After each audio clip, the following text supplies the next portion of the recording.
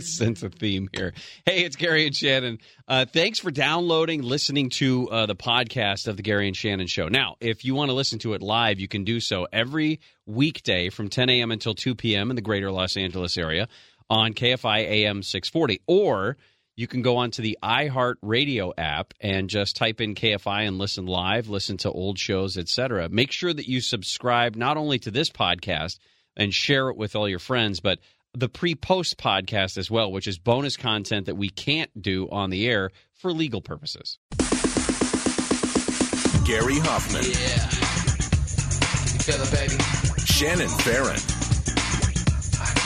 I'm not going to brag about how much ass I kicked, but let's just say I kicked every single ass. Gary and Shannon.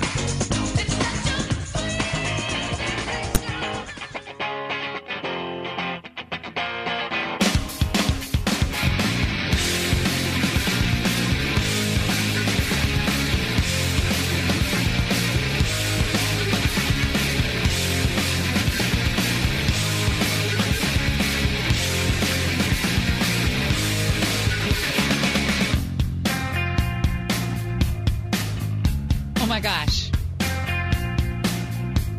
So I get a text from Conway. And it says, Chase, Channel 9. And I usually love those, right? So I turn off Game of Thrones, which I'm catching up on, by the way. I'm in the 4th episode. You mean you're starting? That show's just all about sex. Like, the reason that everyone loves that show is because you're watching legal porn because it's on HBO during the daylight. Like, that's why I'm convinced that's why everyone loves the show. Huh, okay. I mean, it's really well done. It's really well done. There's a legal lot porn. of sex going on. Okay. Anyway, so I turn that off and I turn on Channel 9, and there's Pat Harvey, and we're doing this chase. And I don't know if you saw the end of it. No. But it was One guy got away, didn't he? Terrible.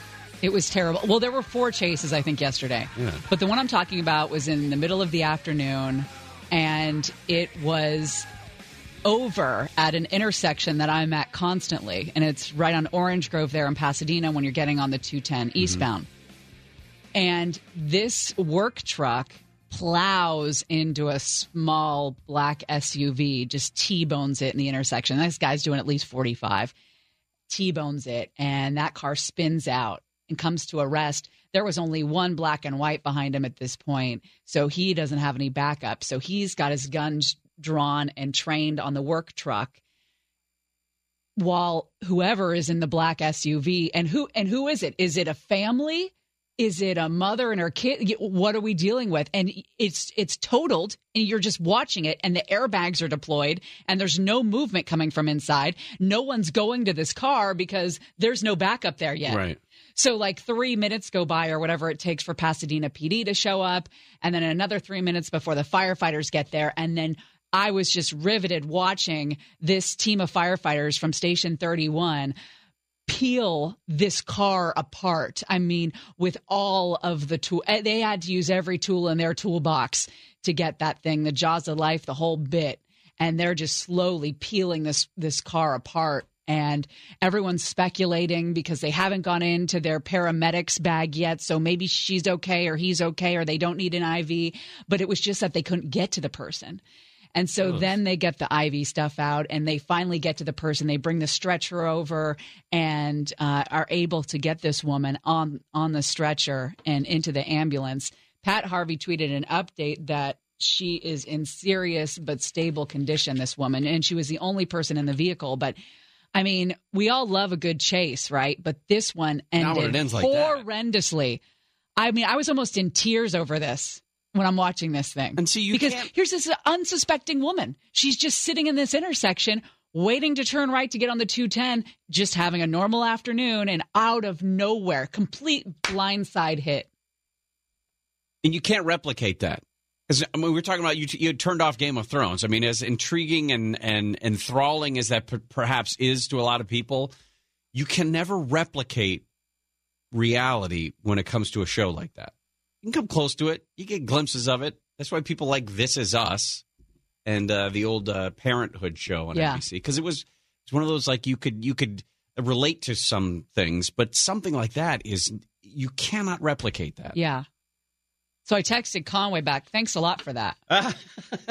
Thanks for that. He didn't make you. I know. Later on in the show, we're going to be talking about the president on his way to California. He is going to be down at the border first today. Steve Gregory is actually down there as well, and we'll talk with him later in the show. And then the president moves on back up here to Los Angeles. He is supposed to land at LAX sometime the 2:30, 3 o'clock time zone, something like that, and then helicopter over to the Santa Monica airport and then drive into Beverly Hills. So, again, we will see some presidential traffic issues, shall we say. He's not staying overnight. After the fundraiser tonight, he is on his way to Vegas, we understand. So we'll talk about that coming up. Also, more Joe Biden stuff, especially in Swamp Watch. Made his first appearance since there were complaints about his behavior, and apparently used some humor to try to diffuse the situation. So we'll talk about what he was saying. Your chance at $1,000 is coming up in a few. Oh, and the 9 news nuggets you need to know. That's what we're doing on Fridays now. That's what we do. But we start with this bizarre story. Yesterday we told you it was big news. Could it be Timothy Pitzen, a boy who went missing at the age of 6 in 2011? And did he surface in Kentucky yesterday? No, he did not. It was instead a 23-year-old man from Ohio with a criminal record who had just watched a true crime story about this missing boy a couple weeks ago and decided to pass himself off as said missing boy. Brian Michael Rennie is the guy's name, and said that he was Pitzen, that he had run across that bridge in Ohio after escaping a couple of kidnappers. Some odd things showed up initially because he refused to provide fingerprints when he was talking to investigators who met him at Cincinnati Children's Hospital. But authorities did say he stuck by it, claimed that he was 14-year-old Timothy Pitzen, but he did agree to DNA testing. And when officers confronted him with the results that showed that he was not, and by the way, we did that right before the end of the show yesterday, he immediately copped to being a phony. And the a U.S. attorney spoke today, said that he had seen, like you said, Timothy's story on an episode of 2020 and tried to cook up this idea to impersonate him in order to get away from his own family. By the way, his own brother, Rennie's own brother, Jonathan, said, my brother does really stupid stuff. He's been doing stupid stuff, not this serious, but he's been doing stupid stuff for as long as I can remember. He has several mental issues.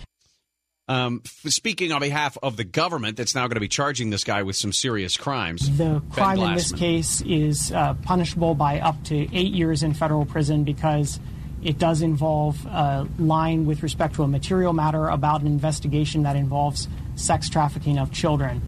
And then Ben Glassman also talked about the impact on the real Timothy Pitzen's family. I can only imagine the kind of pain that they have been through and that this episode has caused for them.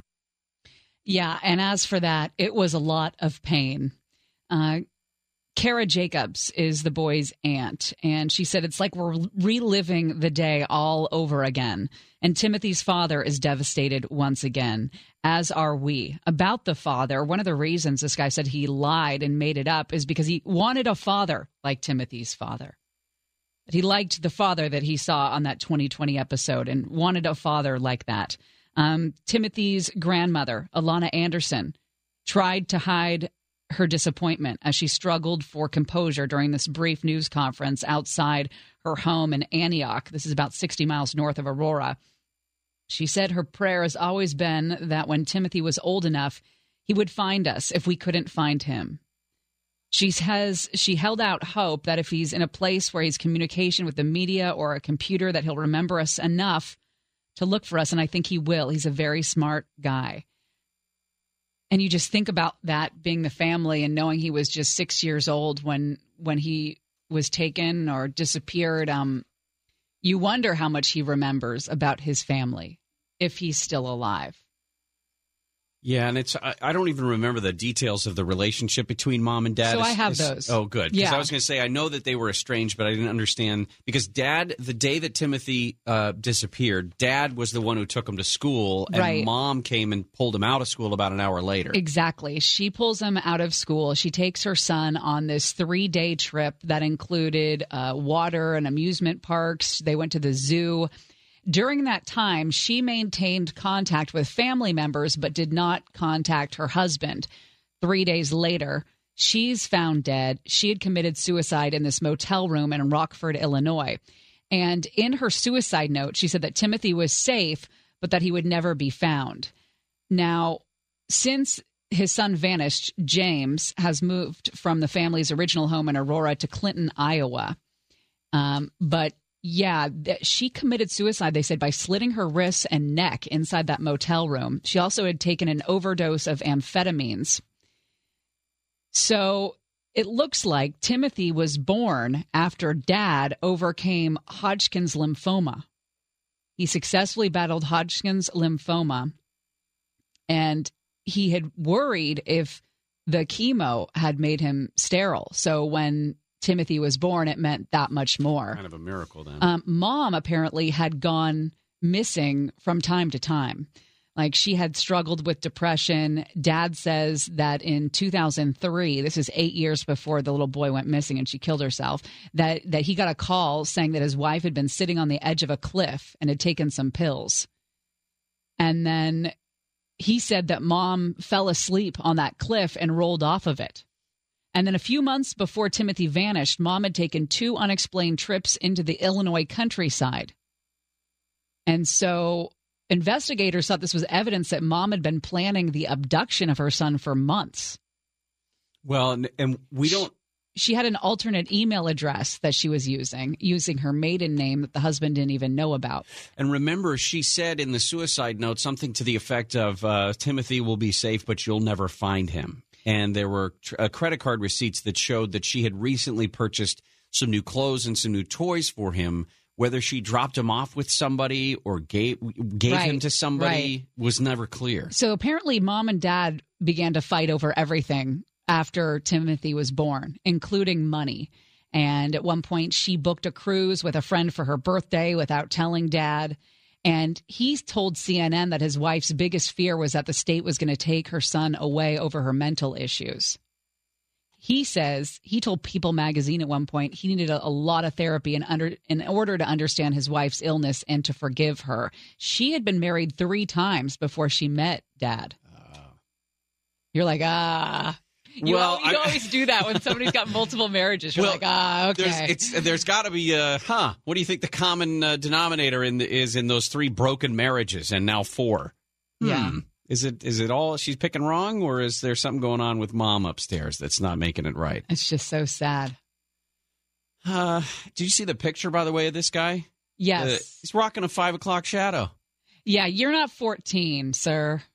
I mean, I've seen some kids, you know, with a little bit of just a wisp of a mustache and everything, but not. It just seemed like this one was hokey from the beginning, and that the authorities there knew that this wasn't the kid. Well, because I remember when Elizabeth Smart was found. Like, I remember where I was when I heard the ABC News breaking news update, and it was her, no doubt, right away. You knew it. And this, it was like nobody was getting. Everyone was so tentative. Like, why would this, they knew that there was, the gut feeling was that this person was lying. And, oh, yes, he has a beard. Yeah, but could you imagine if you're the family, if you're Timothy Pitzen's family, and this story got out that there's a kid claiming to be Timothy Pitzen? I would have been frustrated at the police for having the information out there before it was confirmed. Yeah, that's a good point. Because of the nature of how important that story is. I mean, if trying to think of some high-profile case here in California that we could, I don't know. Denise Huskins. Denise Huskins, fine. No, let's not do that one. Kevin Collins, to go way back, to go like three and a half decades back. That was a story that I remember because I was a kid about his age, and I remember the disappearance was so jarring. Yeah. And just that haunting picture of him, I can still see this. He's writing on a chalkboard at school, and he's looking back over his shoulder. That's the only picture I remember of that kid.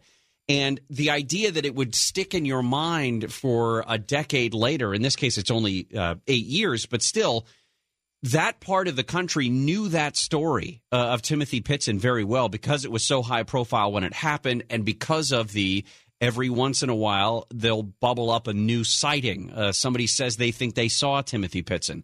So the idea then that the police would have this story out there without having some sort of confirmation one way or the other, because that's got to be, I mean, this lifting up of the family, this elation that you would feel that the information that there's a chance that Timothy was in fact found, and then the letdown, the incredible letdown once again that it wasn't even Timothy. But I want to talk a little bit about this guy's criminal record. He's clearly got some mental issues. We'll do that, but first, we have $1,000 to give away. Win $1,000 right now. Text the nationwide keyword coffee, COFFEE, to 200-200. You'll get a text confirming entry plus iHeartRadio info. Standard data and message rates apply in this nationwide contest. That's coffee to 200-200. If you win, they'll give you a call, but you got to answer that phone to pick up $1,000. But we got $1,000 we're giving away every hour during this show, during the John and Ken show, and the first hour of the Conway show. I just went down the Kevin Collins hole because I haven't heard that name in years. Kevin Collins was one of the first kids to appear on milk cartons. Yeah. Used to put missing kids on the milk cartons because, everyone had them. He was taken from San Francisco. He was a fourth grader in St. Agnes in the Haight-Ashbury district. They lived on Sutter Street.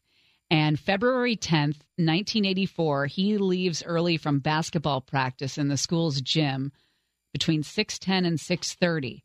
One of his older brothers, named Gary, 11 years old, would have normally gone with him to basketball practice but was homesick that day.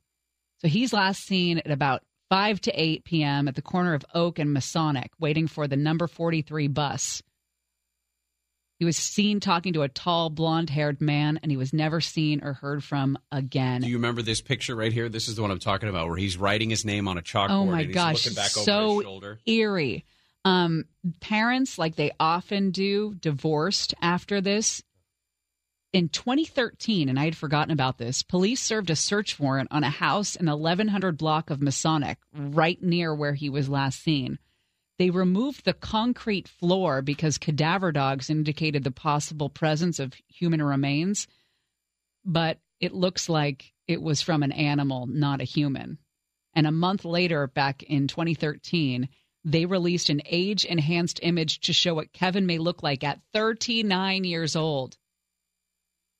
Yeah. Just to think of him as 39 years old, and what does that do for when you're that much older? I mean, you're living your life. You were abducted. Let's just say Kevin Collins is alive. Right. He was taken by somebody for how long, I don't know. And then he goes on to, he's still not, he's not a 39-year-old in a basement somewhere. He's probably. I mean, it could be. I mean, that's terrifying to think about.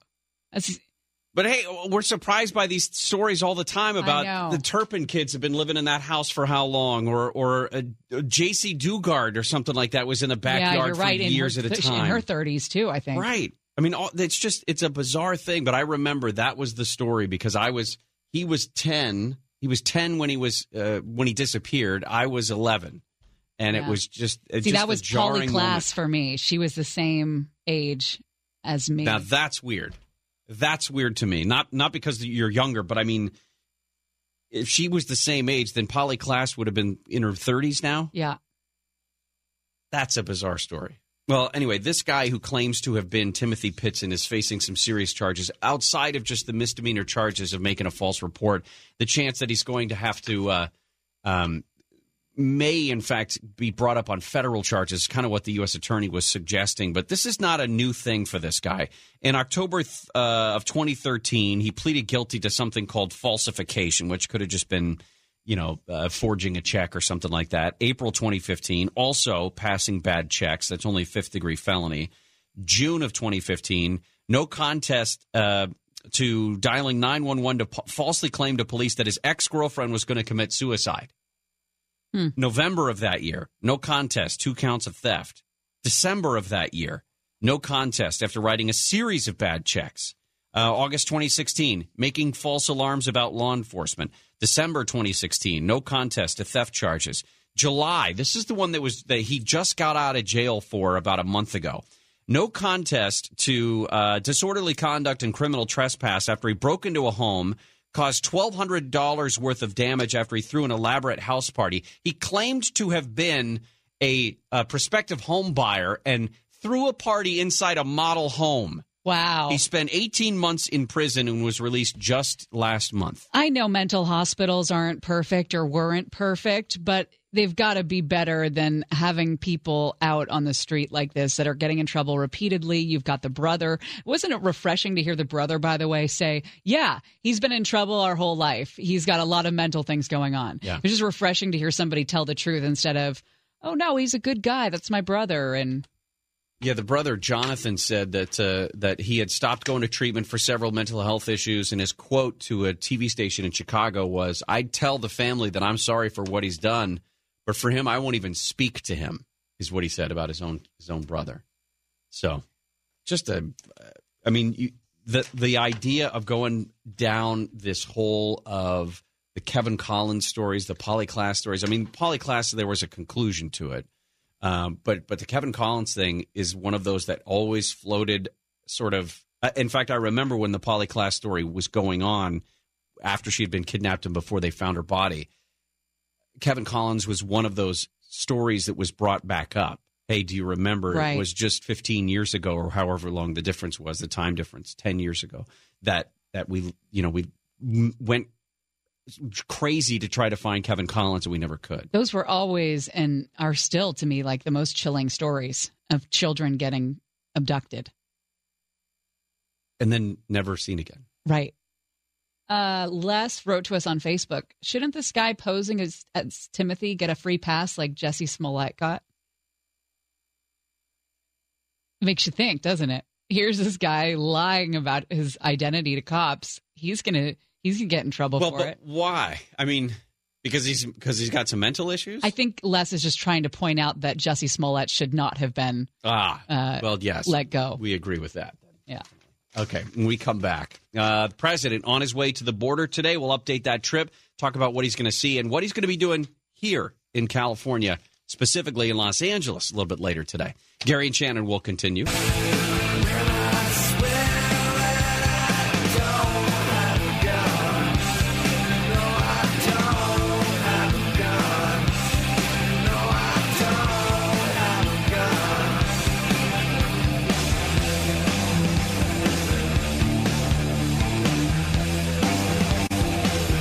May be a great debate at some point if we had time for the show. Quick gas go around here, Blake. This is, I don't know why it came up. Actually, I do, but it's not important. But here's the quick gas go around. Fire up that music. Body wash. Body wash, yes or no? Blake? Now, I'm not asking you, do you wash your body?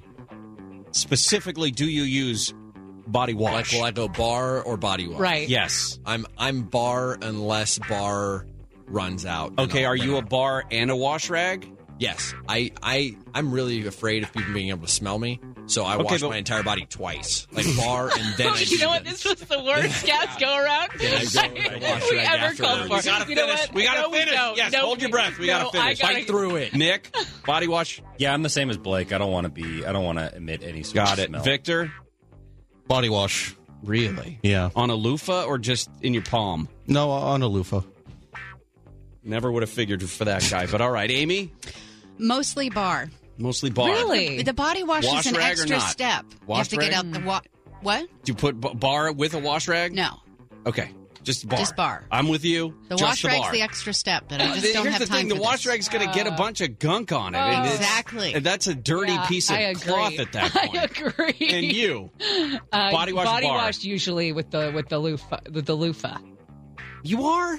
Yeah. You and Victor? Yeah. I feel so different now about you guys. Really? Yeah. Well, once in a while, I'll use a bar. There's a specific bar I like. It's called Karma, and it's from Lush.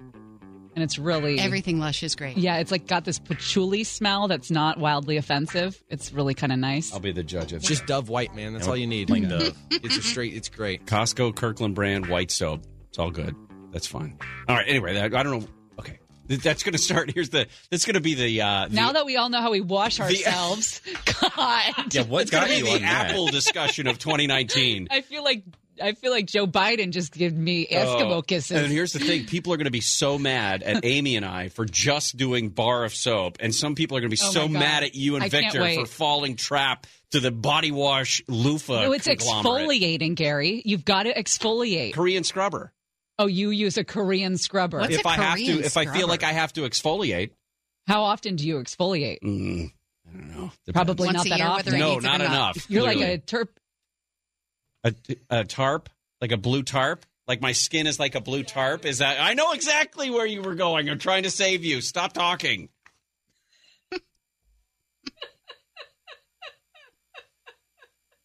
President Trump is on his way to California today. And is expected to land relatively soon down in El Centro, make his way down to Calexico to see how things are going there along the border. Has a round table that he's going to be talking about border issues with a bunch of people from that area. Steve Gregory's actually down there, and about 12:30 we're going to check in with him and see how things are going. Here's what the president said this morning. I never changed my mind at all. I may shut it down at some point, but I'd rather do tariffs. So Mexico, I have to say, has been very, very good. You know that over the last 4 days since I talked about shutting down the border. It's weird how he says things like, I never changed my mind, when you can look back at the tweet from 7 days ago, 8 days ago, whatever it was, and said, I'm going to shut it down next week unless Mexico steps up. Well, language is fluid, isn't it? I suppose. He is headed to L.A., Beverly Hills. They say he's got a pair of fundraisers. Then he's going to go to Vegas for another re-election fundraiser and to address the Republican Jewish Coalition, which is backed by Sheldon Adelson, of course. I'm confused that I haven't seen any alerts here on the Associated Press wire about any sort of protests in the streets. I assumed that he would be protested in Los Angeles. Well, he will at some point. The plan is, at least at last check, that he would land at LAX sometime after about 2:30, 3 o'clock. And then from there, they helicopter over, I believe, to a landing zone at the Santa Monica airport or near the Santa Monica airport, and then drive from there to the destination in Beverly Hills for the event tonight. And like you said, not staying in town tonight. He'll be in Vegas later on tonight for the speech tomorrow, I believe. The guess who's going to greet? I don't know if greet is the right word. Javier Becerra, who apparently has nothing else to do but pee into the wind. President Trump's actions to divert funding to fulfill a vanity project violates our Constitution and our laws. Mm-hmm. Mm-hmm. It is time for us to make it clear that if you want to build something using taxpayer money, you got to get permission. I don't mind when people say things are unconstitutional or not, but the Attorney General in the state of California does not get to decide whether something is constitutional or not. And I have full faith in the 9 Supreme Court justices that they will make a decision and declare something constitutional or not. They're all driving out of their lane, aren't they? Javier Becerra, Gavin Newsom, they're all out of their lane. But that's what you have to do as a Democrat in California. You got to square off against the man in the big house right now, because that's what's popular. The Democrats in California are still so angry about this presidency and so angry about the whole bit that is what is going to move you politically in this state. It's going to move you on up. Well, I wonder what it will take for people to start electing state representatives, state legislators, because they will do things for the state of California. And to me, fighting against the president does nothing for the state of California.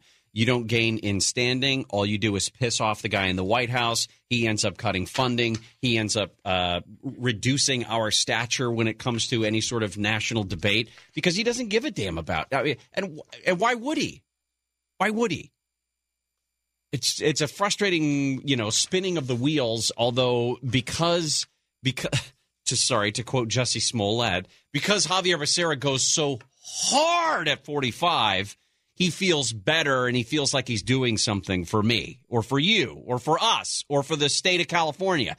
And it's not. It doesn't do anything. I don't want you to ever quote Jussie Smollett again. He does not own that phrase. You don't have to credit him with it. Unless you're going to use the phrase, I am never going to be the man that this did not happen to. Then you definitely have to quote Jussie on that. And I still don't even get it. Is he saying he didn't do it? Double negatives. Double negatives. Or is he saying it did happen and I'm never going to be that guy? Or he is that. I don't know. Here we go. We've got our first bar or body wash comment. Yes, this is going to be how the day goes. Hit us up on Twitter at Gary and Shannon. Laura wrote to us. That was funny. Bar or body wash? I am bar, although I do have many body washes given as gifts. I don't have time for that extra step. It's true. Body wash is a pretty regular thing in the good old gift basket, isn't it? But they don't do, Here, wash your body. Here's my gauge. And what's that saying when you get that as a gift? Exactly. It's kind of funny. I never stopped and thought about it. It's like, you might smell bad. There's some people, around the workplace, and I'm sure we're not the only ones who deal with this. But, Right. There's some people who could wash themselves better. Sure. Right? And you never know what to say to those people. Like, how do you have that conversation with that guy, right? Now we know. You just get him a gift basket, and you put some body wash up in there. Yeah, but what else is in the gift basket? A loofah. No. Maybe a washcloth if you want to go that route. You got to pad it with something. Yeah, you got to Pringles. put like a Hygiene 6-pack. related. Pringles, a 6-pack. And a raw onion, A raw perhaps. onion and body wash. There you go. Sunflower seeds. Sunflower seeds. Every guy likes sunflower seeds. I think we did some real work here today. Why is it that hotels don't have body wash? They do. More expensive. I don't think I've ever seen a hotel. You get your little bottle of shampoo. Maybe it's a shampoo / conditioner. A lot of them have body wash. Yeah, they have, Yeah. they have body wash. Yeah. Maybe I'm staying in the wrong place. Yeah, you're staying. If you're staying in only bar places, that's not good. You know the problem is I choose the rustic Airbnb. That's the thing. Yeah. So I used someone else's bar. Yeah, the last time you booked a place, it was a crime scene. So maybe we let the wife handle that from now on. It's a great idea. Speaking of. Anthony Weiner? Yes. Speaking of who? Of what? Bar or body wash? Okay. What do you think for Anthony Weiner? Definitely a bar. All right. We'll talk about Anthony Weiner and his new headline when we come back to Gary and Shannon.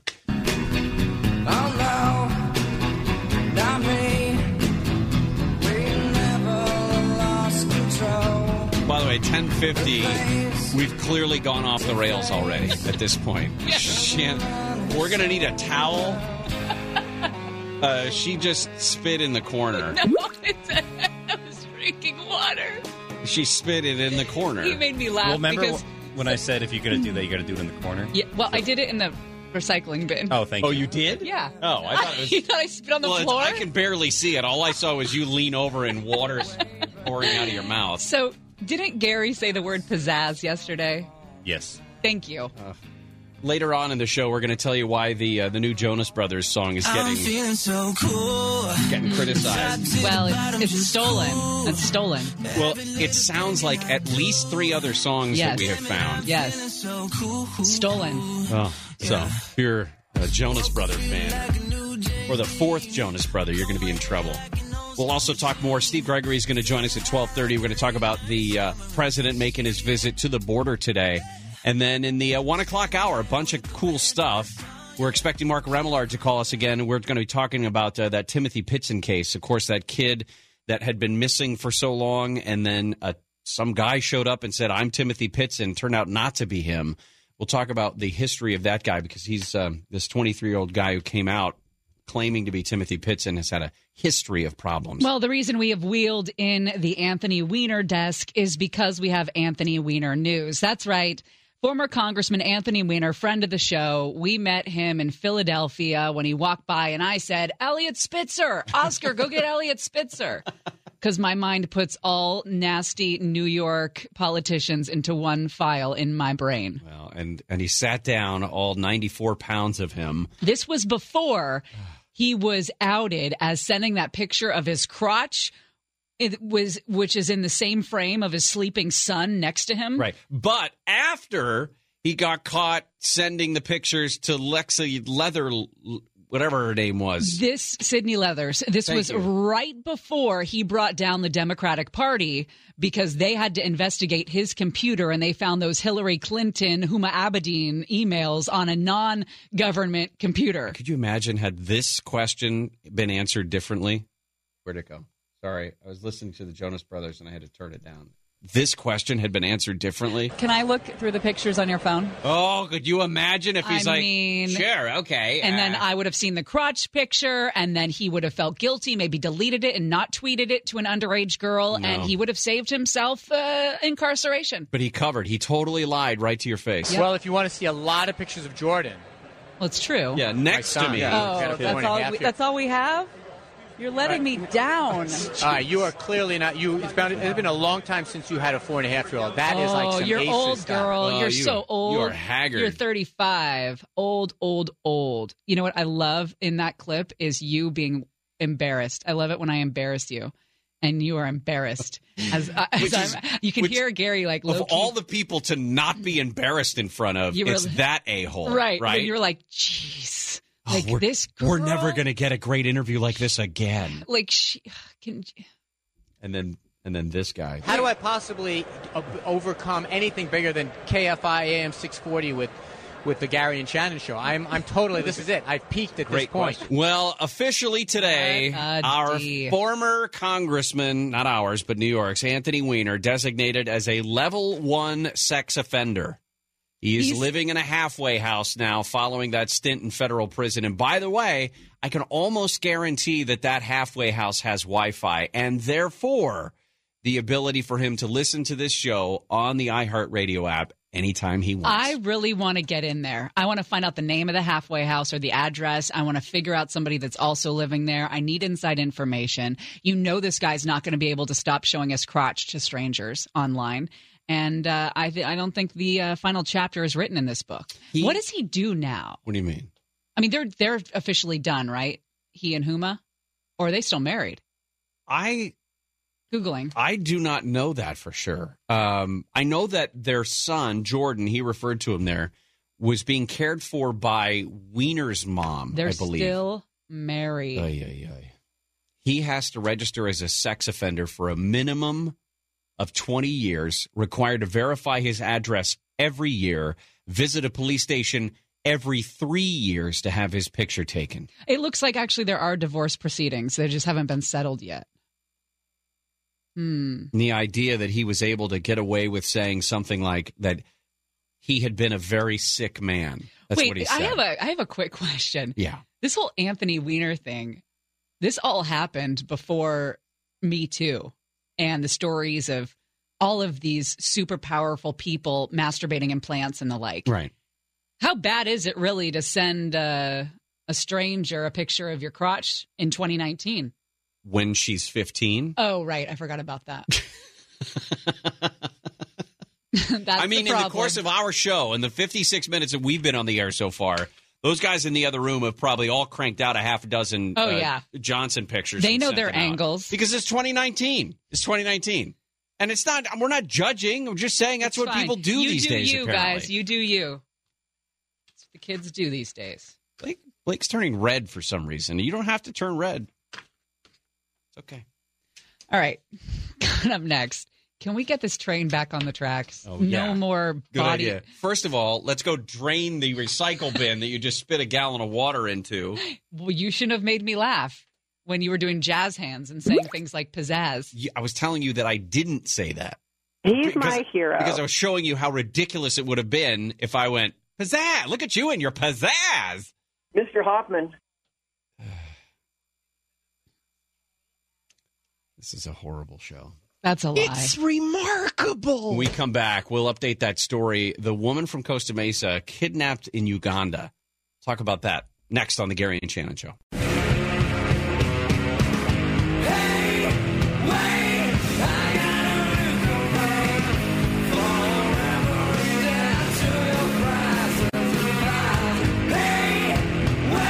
you believe it's been 25 years?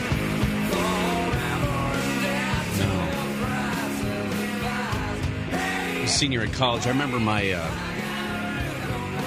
roommate was in tears over the death of Kurt Cobain. Just in tears. President Trump claims electrical workers will be in his corner come 2020. Of course, he's responding to Joe Biden's speech in Washington to union members. He tweeted that he's employed thousands of electrical workers, and they will be voting for him.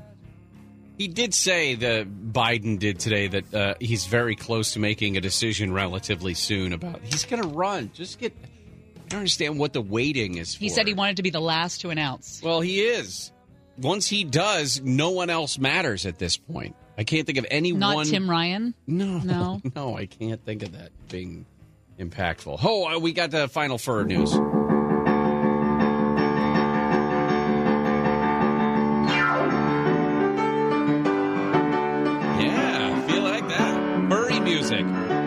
final fur music. Is this furry music? It's How do you know what furry music is? because I have a channel on YouTube I follow.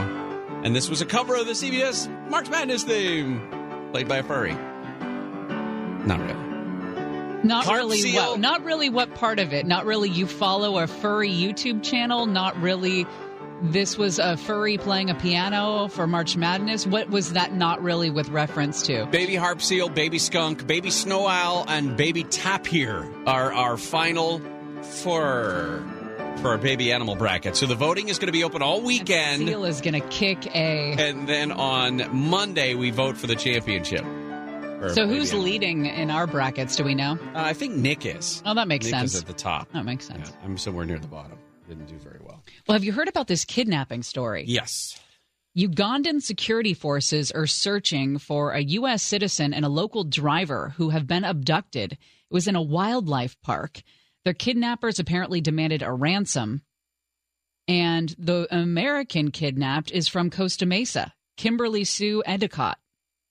She is an esthetician, runs a skincare clinic in Costa Mesa, and she's on safari at the same time as a guy from a San Diego-based conservation group who then spoke. I saw him on the news last night. He's saying it very well could have been us. It was a bit shocking. They've been in Uganda for quite a long time, as well as in Kenya, and he said they feel totally comfortable there, and they feel safe. Yes, they do at times hire armed security to go with them, but more because they're trying to fend off being robbed. The expectation wouldn't be that they would be kidnapped. A rescue party of police, military, and game rangers has been sent to find the abducted people. Now, these abductions are rare, and this is a very popular safari destination. You said you would like to be part of the rescue party. You'd want to be one of the here's what I special forces guys. I would, if this rises to the level of a Navy SEAL operation, and I don't know if it does. Remember the Captain Phillips? Sure. That was a Navy SEAL operation to free that tanker, or free the cargo ship. Was it a tanker or cargo ship? Tanker, I think it was. That was a Navy SEAL operation. And I don't know the calculus that goes into this, when and if the president okays a Navy SEAL special forces operation to go get somebody like this. Maybe it's just FBI rescue, hostage rescue team. But you want to be in the jump seat. I would love to be there. Are you kidding me? Mm-hmm. Can you imagine that? Well, you'll just have to watch the movie like the rest of us. That's also okay. Now, they say that hard negotiations are taking place because you got to believe the people in Uganda know who these kidnappers would be. And you would think that if they did want ransom, that they're going to let themselves be known.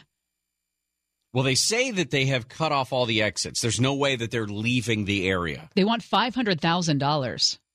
The key to me about finding who these guys are and perhaps where Endicott is with them is they've been using her phone to make these demands.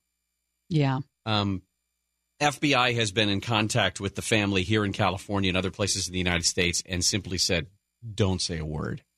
The reporters who have been trying to get a hold of her and her family, or of her family, have been met with a lot of closed doors because the FBI doesn't want them to inadvertently give any information which would potentially benefit the kidnappers and make a rescue harder to come by. They're worried about the aftermath of this, that it'll be the same as it was in 1999 when Rwandan rebels killed 8 foreign tourists, including 2 Americans. They say that Uganda's 10 national parks that attract hundreds of thousands of tourists every year are going to suffer. I mentioned that they were using her phone. They've also apparently been putting her on the phone. I don't know who they're calling. I don't know if they're calling her family, but they've put her on the phone at least once a day to prove that she's, in fact, still alive. And a security official outside that national park says the entire southern portion of the park has been closed to tourists as these Ugandan military forces are carrying out a full sweep of the area. It's unclear how long parts of the park could stay closed. The northern part of the park is still open, but the U.S. Embassy has been warning people in that area to be careful. We have people in that. We have people on the continent. We have American forces ready to go in Africa.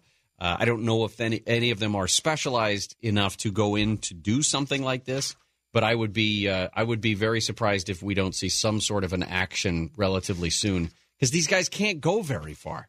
If, in fact, the exits have been cut off to the Democratic Republic of Congo, then they're going to have a hard time getting out. So it's just a matter of closing that net smaller and smaller until they can get a hold of her. Oh, it's crazy.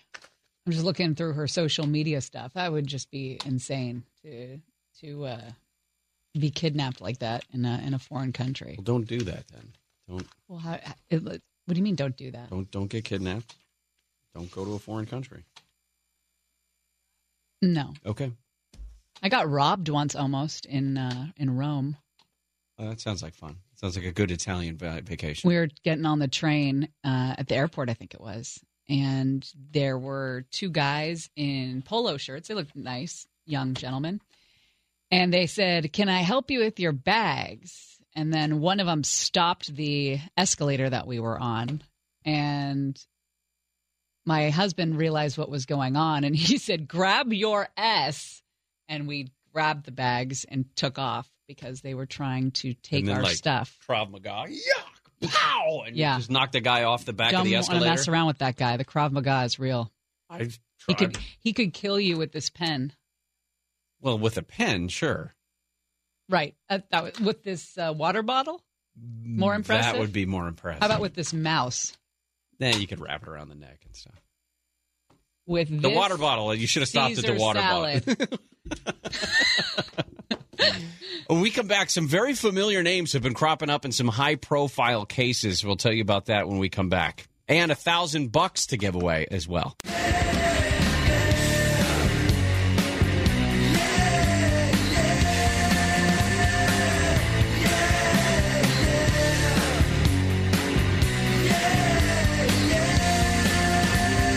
Gary and Shannon, remember the story of the family that seemed to drive off a cliff north of San Francisco? It was two women and their 6 adopted children. We have new information about what the intent was. Found out some things that the two women were doing before they went over that cliff to explain a little bit of this nearly unexplainable story. Very sad. We will end the show on a lighter note, I believe. We're going to do 9 news nuggets you need to know. Some of those stories that fell through the cracks that we like to put together to end our week. Talk about some movies. At 12:30, we'll get into Swamp Watch and talk about political stuff, including the president coming to California today. He's on his way to El Centro. He'll be down there along Calexico before he makes his way to L.A. for a fundraiser. And then jaunts on out to Vegas for the evening. Well, we found out yesterday. We have $1,000. Oh, right. Win $1,000 right now. Text the nationwide keyword INCOME, INCOME, to 200-200. You'll get a text confirming entry plus iHeartRadio info. Standard data and message rates apply in this nationwide contest. That's INCOME to 200-200. If you win, they'll contact you by phone, but you got to pick it up if you're going to get $1,000. But worry not, because we have another shot an hour from now. And, in fact, every hour from 5 in the morning with Jonesy and Wake Up Call all the way through the first hour of the Conway Show, we give away $1,000 an hour on KFI. Yesterday afternoon, we found out who was representing the guy who killed Nipsey Hussle. Eric Holder was in court yesterday. He was charged with 1 count of murder, 2 counts attempt murder, and 1 count of possession of a firearm by a felon. And standing right by his side was Christopher Darden. Wait a minute. That name. Christopher Darden is synonymous. That name is synonymous with the botched prosecution of O.J. Simpson. Now, who knows? Had the prosecutors handled that case perfectly, maybe O.J. still walked because of the climate in the city of Los Angeles at that time. There were a lot of make goods, I guess, that you could say that juries were looking for at that time, following Rodney King and everything like that. But they screwed up the prosecution. Didn't he get brought on after the Al Cowlings thing? Like, he was in charge of the prosecution of Al Cowlings, if I'm not mistaken. And then Gil Garcetti said, I want him on this team as well. And everybody goes, oh, clearly because he's the black guy. That was the impression that everybody had. Christopher Darden, haven't you had enough?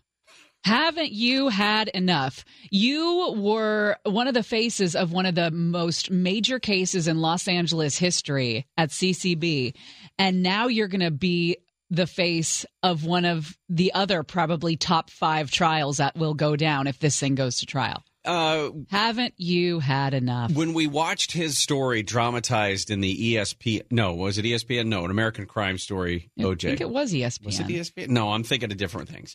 But the serialized version, American Crime Story or whatever. Yeah. In that version, Sterling K. Brown did a fantastic job of portraying Christopher Darden, but also this inner struggle, whether he had it or not, I don't know, but it was dramatized very well in the show of this is where I'm from, and here I am now prosecuting. And why did you become a prosecutor? I don't know. And I guess maybe that led him to do some soul searching and switch to play for the other team, because ever since the OJ case, he's been a defense attorney. They're all on the same team, and it's the team of justice. Search for the truth? Is that what it is? Wow. Anyway. Vitriolic. It is a search for the truth, isn't it? I guess so. A trial is a search for the truth. But, yeah, I mean, maybe the killer of Nipsey was like, hey, this guy got OJ off. So. Well, and they're trying to figure out who's paying for him. John McKinney, who's the prosecutor on the case, has said that it was his understanding that he was privately retained, that Darden was privately retained. Who's going to pay for that? Who's going to pay for that? I mean, this is the most hated man in Los Angeles right now. Who's going to pay for that defense? I don't know. That's a weird thing. Some Furthermore, benefactor. How much does Christopher Darden get to charge?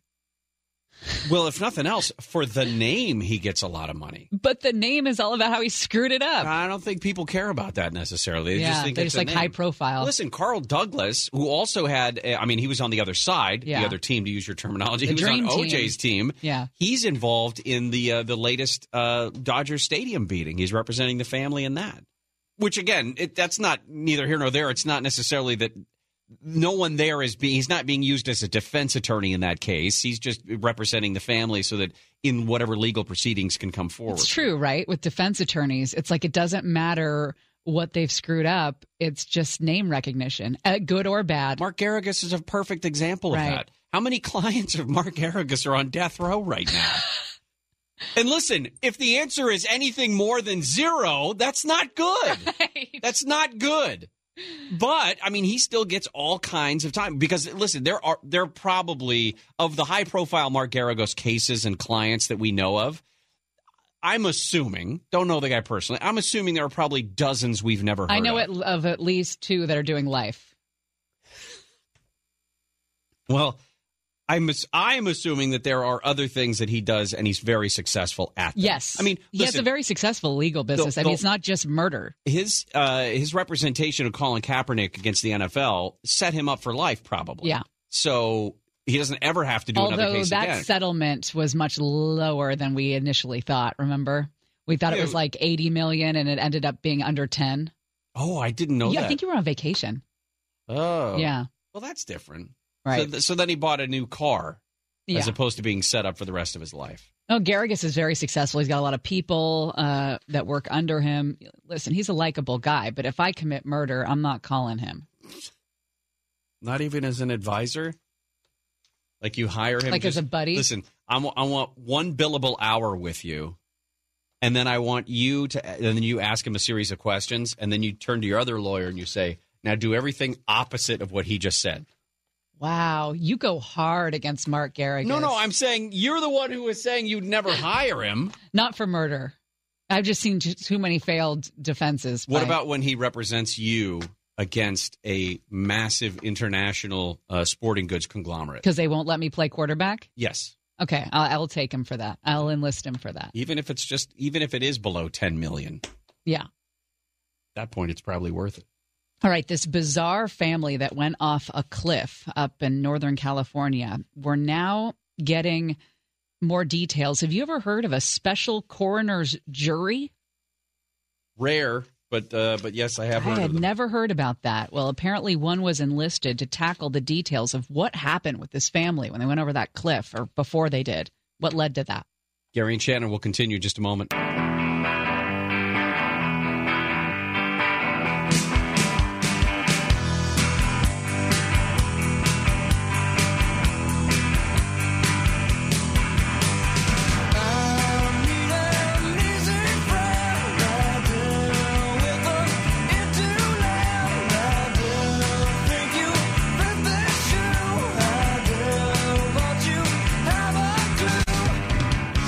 Shannon, when we get into trending, we're going to have to do that Elizabeth Hasselbeck tirade. Oh, that is why I woke up this morning. That was to see that video long ago, from when Elizabeth Hasselbeck and Barbara Walters were on The View, and they get into a heated discussion about the morning abortion after peel on the air. Yeah, and then Elizabeth, off the air, acts in a very un-Elizabeth way. Right.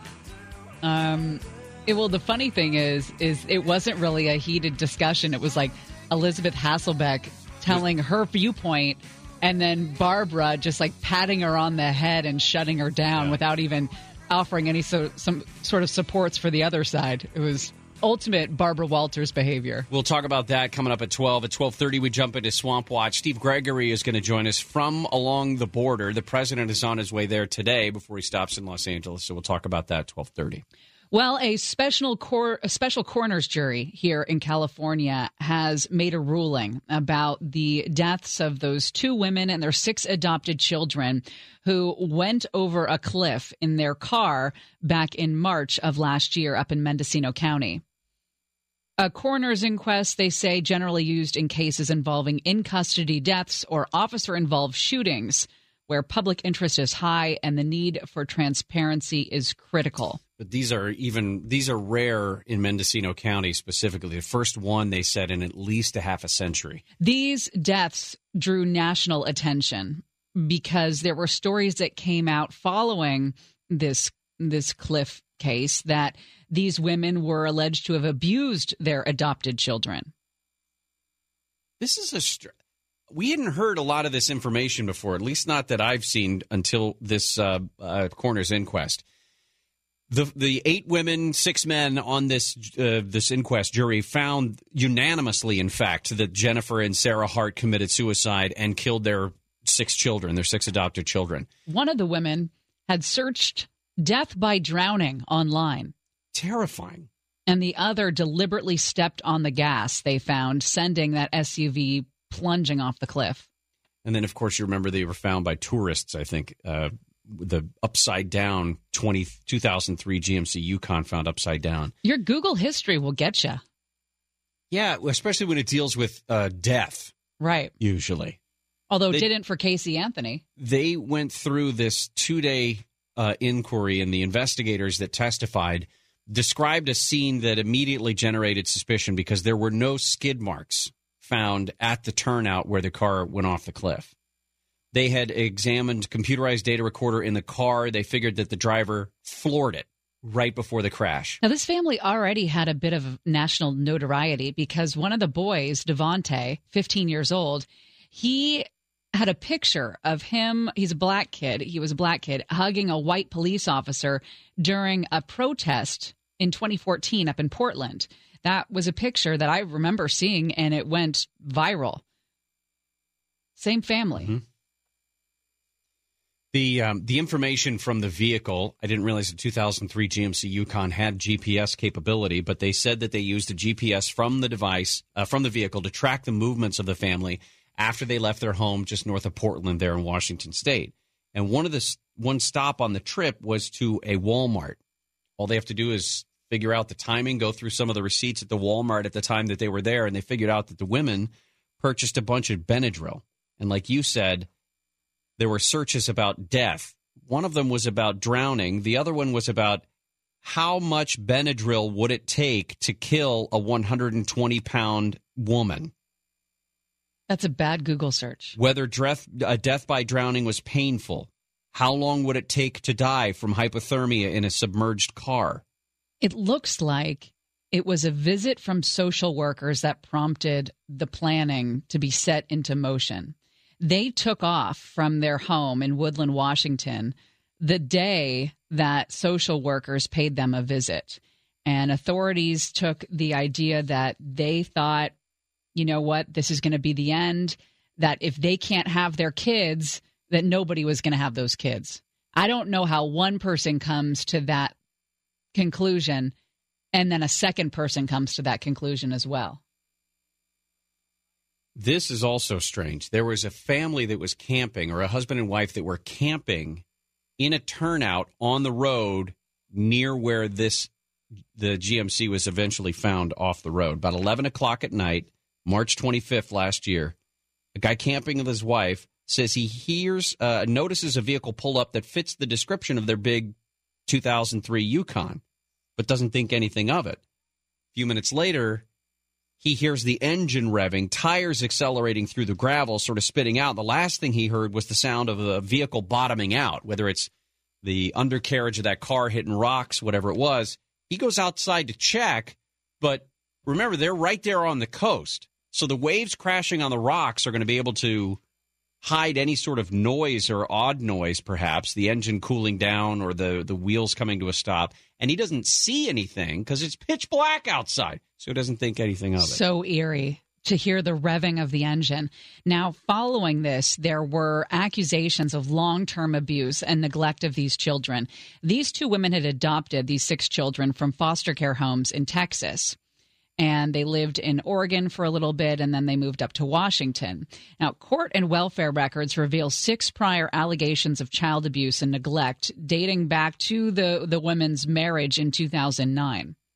Apparently, wherever they would go, there were allegations of abuse from the community towards the ladies and the children. One incident was in 2011 when one little girl, Abigail's elementary school, reported extensive injuries to the child. She was 6. And she told investigators she had been accused of stealing a penny and that Jennifer had beaten her and dunked her head underwater to get her to confess. Now, Sarah took the blame for that. She pleaded guilty to domestic assault and was sentenced to a year probation. Another time in Washington, 2 of the kids went to a neighbor's house telling them that the parents were withholding food, that they were hungry. And then when that social worker went to investigate the report, that's when they took off. Yeah, there was one of the sheriff's investigators said he didn't believe that the Harts set out planning to kill themselves. But at some point when they're driving, they both decided that this was going to be the end, that if they couldn't have their kids, nobody was going to have those kids. Both of the women apparently had blood alcohol levels. They didn't drink, by the way. Higher than expected, and they didn't drink very often. No, they said that they were drinking just to work up the courage. But I don't understand it, but one person coming to the conclusion of, I get my kids or nobody does.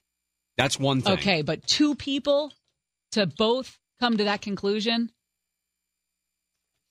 Gross. All right. And I don't know what this does. I mean, yes, it's a final verdict, perhaps from this jury inquiry, but inquiry jury, I should say. But then, what does it do? I mean, we all kind of had that final conclusion assumption in our head anyway. Right. So.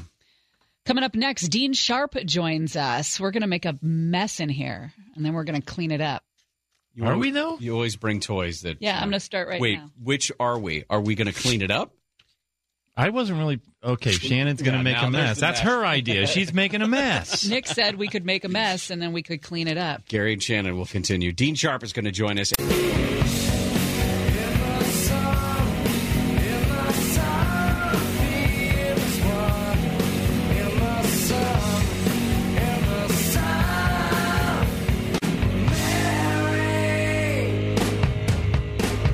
Gary and Shannon. Well, with the president at the border, it looks like California and 19 other states that are suing the president over this emergency declaration to build a wall have requested a court order now to stop money from being diverted to fund the project. Who's playing drums on this song? The Nirvana drummer. The Nirvana drummer. Nick knows. Yes. Nick knows everything. Dave Grohl. Dave Grohl. So I've been just saying Nirvana things all day, and Nick is on top of it. Like I asked Blake to play Lake of Fire, and Nick's like, "That's not a Nirvana song," and I'm like, "But they covered it." And he's like, "Okay." And then I said, no, I made like a little joke about no apologies. And Nick that's not what the song's called. All apologies. Like, I've never seen Nick get mad at me before until today. Nick, the bass player? Chris Novoselic. Oh, look at you. I remember when Nick and I wrote this song. Do you remember, Nick? I do, yeah. That was a crazy weekend. Dean Sharp. That was. A host of Home. That was a good one. You hear him Sundays right here on KFI. We wrote this song right after his parents gave him his first shop vac. Aqua Seafoam Shame. I believe that's true. I don't think that's true. All right. What are we talking about today, Dean? I brought in 2 of my favorite vacuums. Yeah. And I just thought I would give a couple little tips on vacuums, because that's a crazy, wacky world of vacuums. I can make a mess? You know what? Sure. Yeah. Is anybody going to stop you if we said no? Yeah. That's a good point. And there she goes. Wow. She just threw a whole... Hey, we're on... Are we on your Instagram or your Facebook? Facebooks, right, Victor? It is Facebook. Facebook Live right now if you want to see the papers that Shannon threw all over the studio floor. Stack of torn up paper that we... Wait, hold on a second. Let's let him explain it before you start powering stuff up that you don't know what's going on here. Can I press the button? If you do, no one's going to be able to hear us talk. All right. Yeah. All right. Shannon's having fun. All right, this is the first power tool I've brought in here that you have felt confident to turn on when I'm not standing right next to you, by the way. It's a vacuum.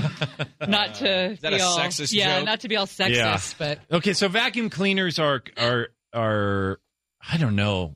They are, number one, unlike so many other tools, vacuum cleaners are really difficult to compare. Mm-hmm. You know, there's like every imaginable accessory and claim out there with vacuum cleaners. People ask me all the time, what's the best vacuum cleaner?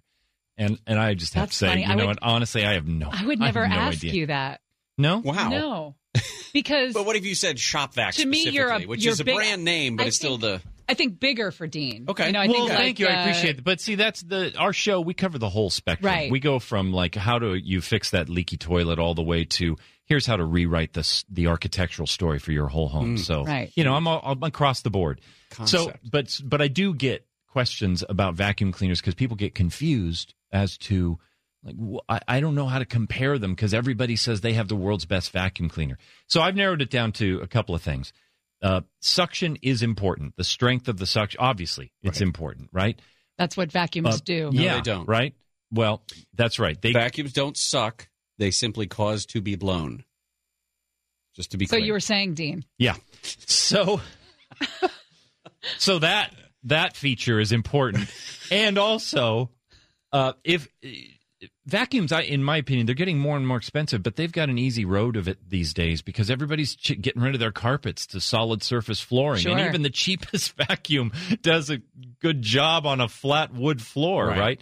But if we're going for mainline, what vacuums were really intended for initially, which was, you know, vacuuming a carpet, a textile, suction is not enough. You have to have what they call agitation. In other words, that brush has got to stir up the particles that are embedded in there because nothing else is going. No amount of vacuum suction is going to just pull that stuff right out of the fibers. They need to be loosened up first. Right now, I'm seeing that graphic that they always show on television when they're little mites that live in the carpet. Yeah, let's not talk about carpet mites because that's just a whole other thing. Well, why these two? Why did you pick these two to bring in?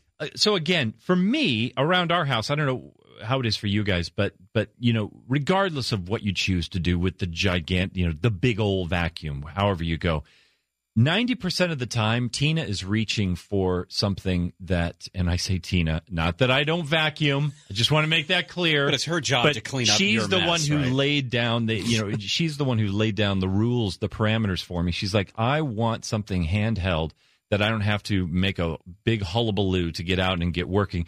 And she's like, I wanted to use it on the upholstery to like get, you know, we have 4 dogs. To get whatever dog hair off the couch needs to happen before the friends come over in 10 minutes, unexpectedly, right? So this is what led us to this. This has become, this little guy, this is the Shark Cordless Pet Perfect 2. Okay? Now, no, I have no idea what the Pet Perfect 1 was. It might have been a total loser. So this is not a wholesale endorsement of Shark, but this guy, he sits on a recharging stand. He's got a pretty powerful motor inside. In fact, check that out, Gary. Right? Ready? This is not. This is like the size of a a dustbuster, what dustbusters used to be, but dustbusters were just pitifully weak. This has got some serious vacuum power. And what I love, this brush attachment at the end, okay, is powered, and that's what you're looking for. So many vacuums these days have this little hand tool whirly brush, right? And they're but it's powered by the right? by the airflow through the hose. And as soon as you actually stick it down onto a piece of upholstery, it's not strong enough. The brush stops moving. It's a complete waste. This is actually power. So you want to look at the end. You see these little electrical contacts. That lets you know that this attachment here is actually being driven by a motor, and it keeps brushing things along. So anyway, I'm very impressed with this guy. We love him, and he's $75. Do you have a name for him? You keep referring to him as him. Well, our granddaughter refers, because I was telling you in the break, she loves vacuum cleaners. She thinks they're robots, and she talks to them. This is Purple. Purple. This is Purple. How apropos. The Purple vacuum. And over here, on the more industrial side of things... This is the one Shannon fired up earlier. Right. This is a Milwaukee cordless shop vac. It is barely bigger than a case that you would keep your tools in. And what I love about this is a compact, wet-dry shop vac. It's cordless. And so shop vacs are great. Yeah. But, they're talk about a hassle of dragging one out. Giant barrel. To get what is probably a relatively small mess cleaned up.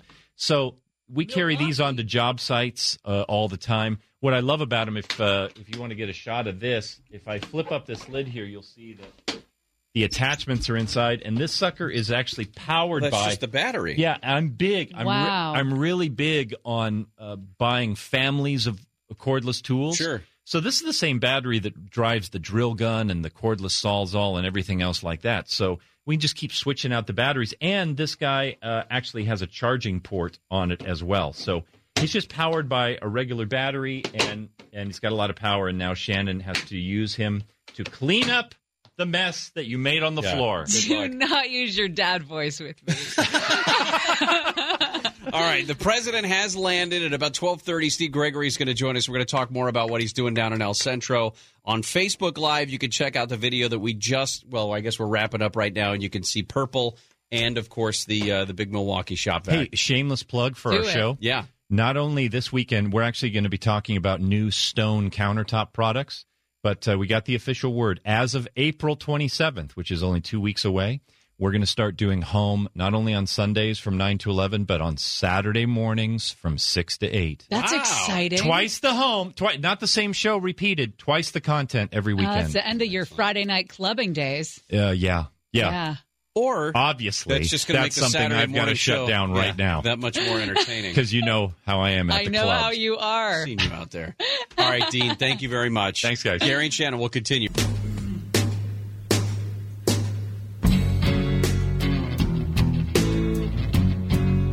Not a Nirvana song. It's a great cover. It's better than the original. Nick is track 5 on the MTV Unplugged record. Yeah, I'll allow it. Hey, Nick, where do bad songs go when they die? They don't go to heaven where the angels fly.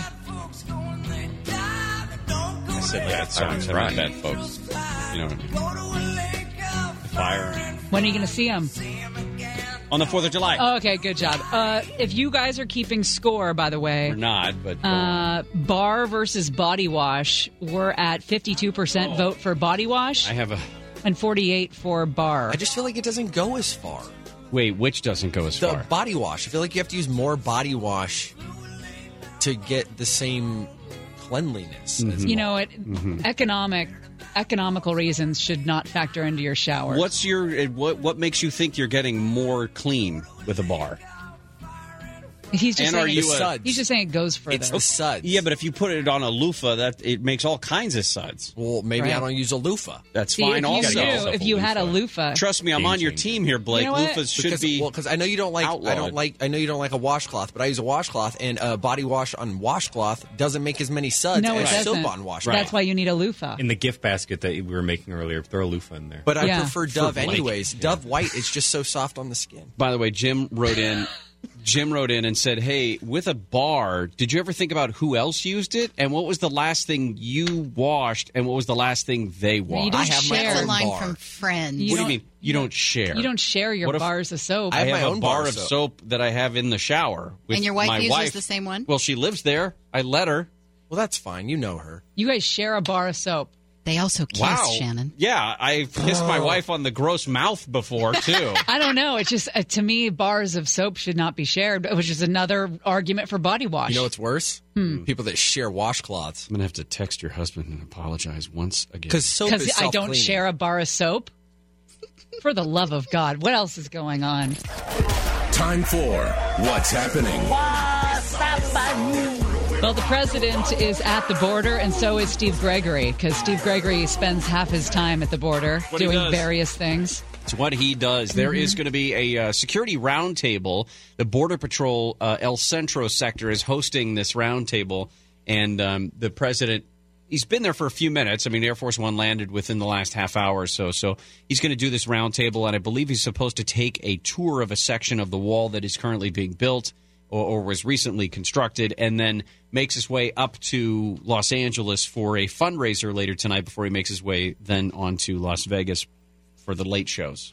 Boeing is in the news, continues to be in the news. They have issued an apology and for the first time acknowledged that its automatic flight control system did play a role in those two recent plane crashes in Indonesia and Ethiopia that killed everyone on board. Dennis Muhlenberg is the guy who made this video today that they put out, and it's just him standing in front of the factory explaining what's going on. Where did it go? Turn the music up, and it sounds a little bit like this. It's our responsibility to eliminate this risk. We own it, and we know how to do it. I just feel like Boeing is... I know that they'll come back from this, and I know that this is something that they'll put in their past. It will be behind them. But this has got to be an incredibly horrible time to work in either Boeing headquarters in Chicago or one of the factories in Washington State. What is going on at the Grand Canyon? We've got 3 deaths in the past 8 days. I have one word for you. Oh, is it? Gravity. 67-year-old man fell over the edge. This was on the South Rim in Grand Canyon Village. Found the man's body about 400 feet below the rim. There was a guy from Hong Kong who was taking pictures at an overlook as well on Thursday. He slipped and fell. Okay, that's Darwinism, because taking pictures, you know. He was taking a selfie. Yeah, exactly. I wonder what that... Well, I wonder how many selfie deaths there have been. The first of 3 deaths was not actually the result of a fall, however. A spokeswoman for the Grand Canyon National Park said the victim was a foreign national. The body was found on March 26th in a forested area south of the South Rim Village area of the park. They're still doing an investigation on that to see the cause of death. But, it could be anything from heat to drowning, medical issues, and a lot of times the elevation there, the high elevation, will play a role in some of the fatalities. El Chapo's wife is hoping to capitalize on his famous name. She has started a fashion line called El Chapo Guzman. But she's had a little trouble registering her husband's name as a trademark. Authorities say the fact that it's a name of a criminal violates public order, morality, and good manners. Well, of course it does. Why would she think she'd be able to make money off of that? Because he remains a very popular person. Remember, for all the murders that drug cartels are responsible for, people make money off of drug cartels. That's a lot of livelihood there. Also trending today is the Elizabeth Hasselbeck F-bomb rant at Barbara Walters. So good. It was recorded, it's 13 years ago, but they were talking about the morning after pill, and Elizabeth Hasselbeck was, I guess you would say, the conservative voice on the show at the time. And Barbara Walters was supposed to be the, gatekeeper / circus. Well, Barbara Walters was like the ringleader, I guess you could say, of all the women. And she was obviously the veteran news person and kind of like the mother of the show. I'm saying this medication should be reserved only for those special situations. Why? This is Why? not. This is going to be That's a loophole in your argument. I'm saying this. I wish that it were available. I'm not saying I don't believe it's the right thing, but this is a slippery slope to just eliminating life. And you know what? For people who want the government to stay out of their business and do what the heck you want with your body and stay, then why are you for universal health care? Folks, okay? we could go you on. want that same government. Elizabeth, calm down, dear. I can't. This makes me so Elizabeth, upset, Barbara. I know, but everybody has strong opinions. And there are many other arguments that other people could give you. I think the most important thing, which is what we see today, is we've got to be able to have these discussions and listen to other people's opinions. Okay, she goes on to say you can't throw your arms up in the air wildly and blah, blah, blah. This is what happens when you tell an angry woman to calm down. But the key of saying something along the lines of calm down, dear, could you imagine? Oh, boy. If you said that? If I said that? Then it goes backstage, and she does not want to come back out on stage. Let's see what Sally Field thinks. We'll be right back with Sally Field. Cut to backstage. Or Sally Field. Microphone still on. I'm not going to sit there and get reprimanded on the air. I am not going to get reprimanded on. No, it's not okay to sit there and get reprimanded on the air. You know what? Then talk if you want to talk. I know. What the? I'm not going back out there. I'm not going back out there. Come into my office here. No, I'm not going back out there. You know what? I can take it in the meeting room. I'm not taking it out there on air. Okay, honey. I'm not taking it. I hear what you're saying because I have to. What the? I love it. I love it so much. Andy Cohen retweeted that saying this is what happens at the Real Housewives the reunion shows.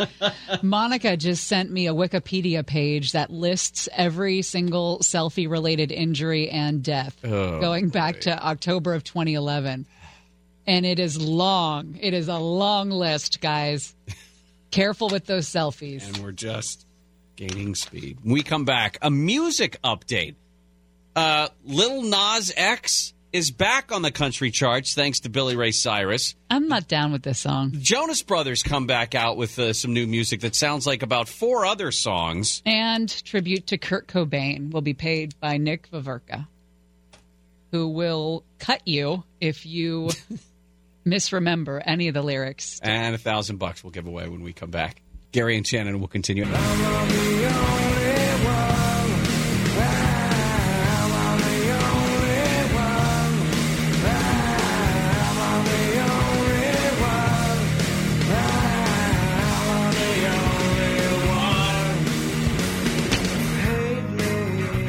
Hate Me. This is a cleaned up version. I was going to say, what's going to happen now when we get to this? Couldn't play that. I did not. I've never heard this version. I haven't either. Oh, no, there it is. I thought it was a different version. Nick's You're really wrong good. Again. Yeah, Nick. Where's the pipe? Oh boy, we got $1,000 to give away. Here's how you can win it. Win $1,000 right now.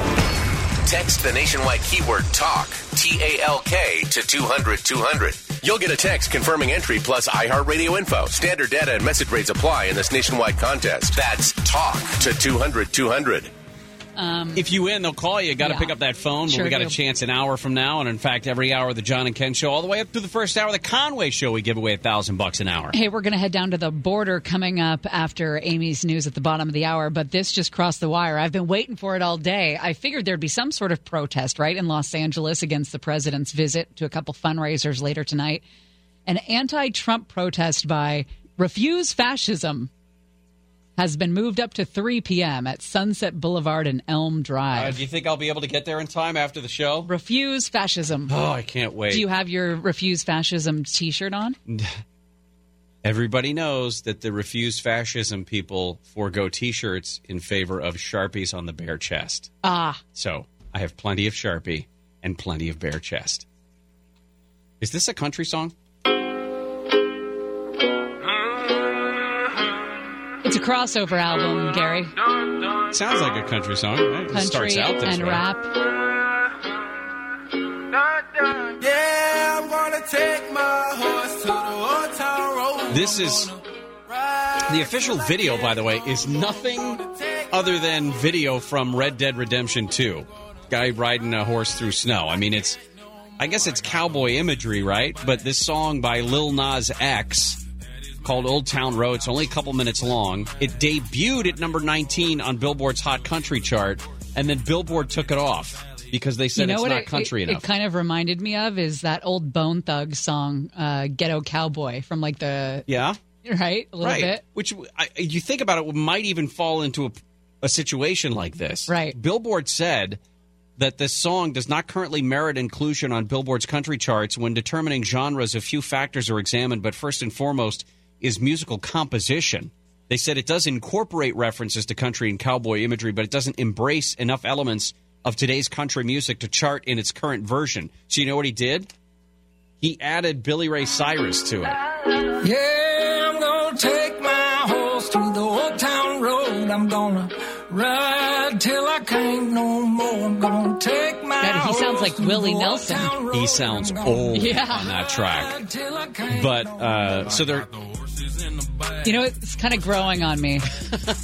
I heard it first thing this morning, and I was like, no, not today. And now I'm kind of into it. Maybe next Friday we do nothing but play Lil Nas X songs, something like that. Right. The other music story that we wanted to bring to you was the fact that the Jonas Brothers are out. No, wait, before you switch. The Jonas Brothers are out with their new song. It's called Cool. I'm feeling so cool. Top to the bottom, just cool. So as soon as I heard this one, you said to yourself, they stole that. I'm feeling so cool. Okay. Because it sounds to me just like smooth. No, smoke. Smoke from the country song. 1,000 words.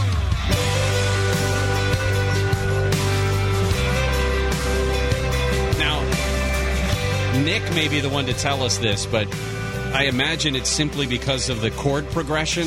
Is that right, Nick? Probably, it sounds similar. Yeah. Plus, there's more strippers in this video than there is in the Jonas Brothers. Are there? I've never seen this video. Oh, you haven't? No, I don't watch music videos anymore. I'm sorry, you what? I don't watch music videos anymore. You were raised on music videos. I know, but will you get to the part of the song where it's... Well, that was kind of it right there. The chord progression sounded... Smoke. Because you just insert cool for smoke. Oh. Should be the first damn thing I want when I start drinking. He has a drinking problem. I think his girlfriend is a stripper. Well, there's something for everybody.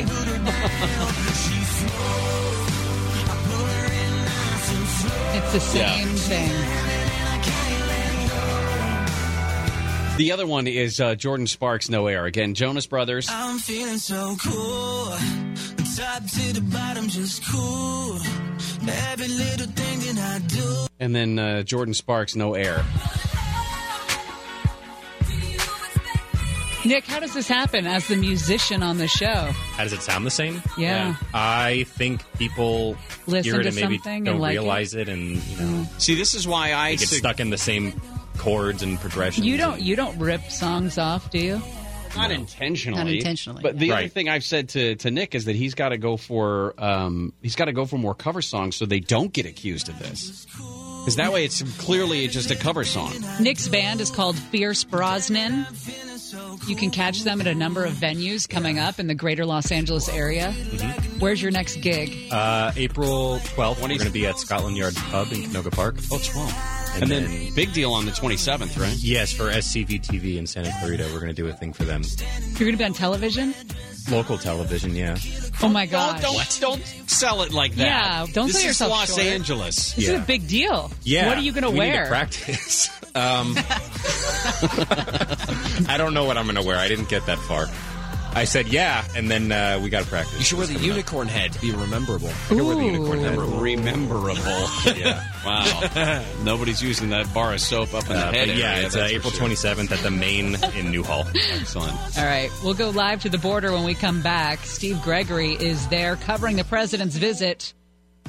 That's next. Gary and Shannon will continue. Another says I'm lucky to meet you.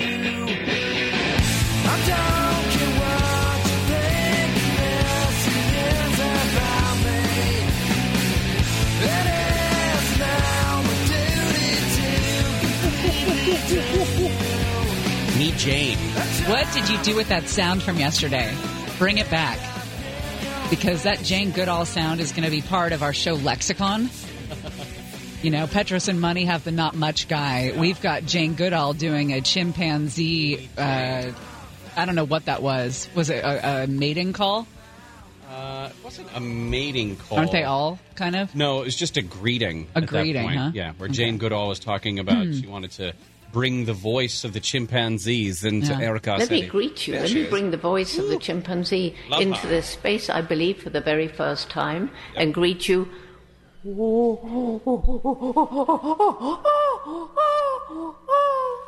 Me, Jane. Me, Jane. How about that, Steve Gregory? Yeah. How about that? I bet you've been waiting all day for that. Jesus.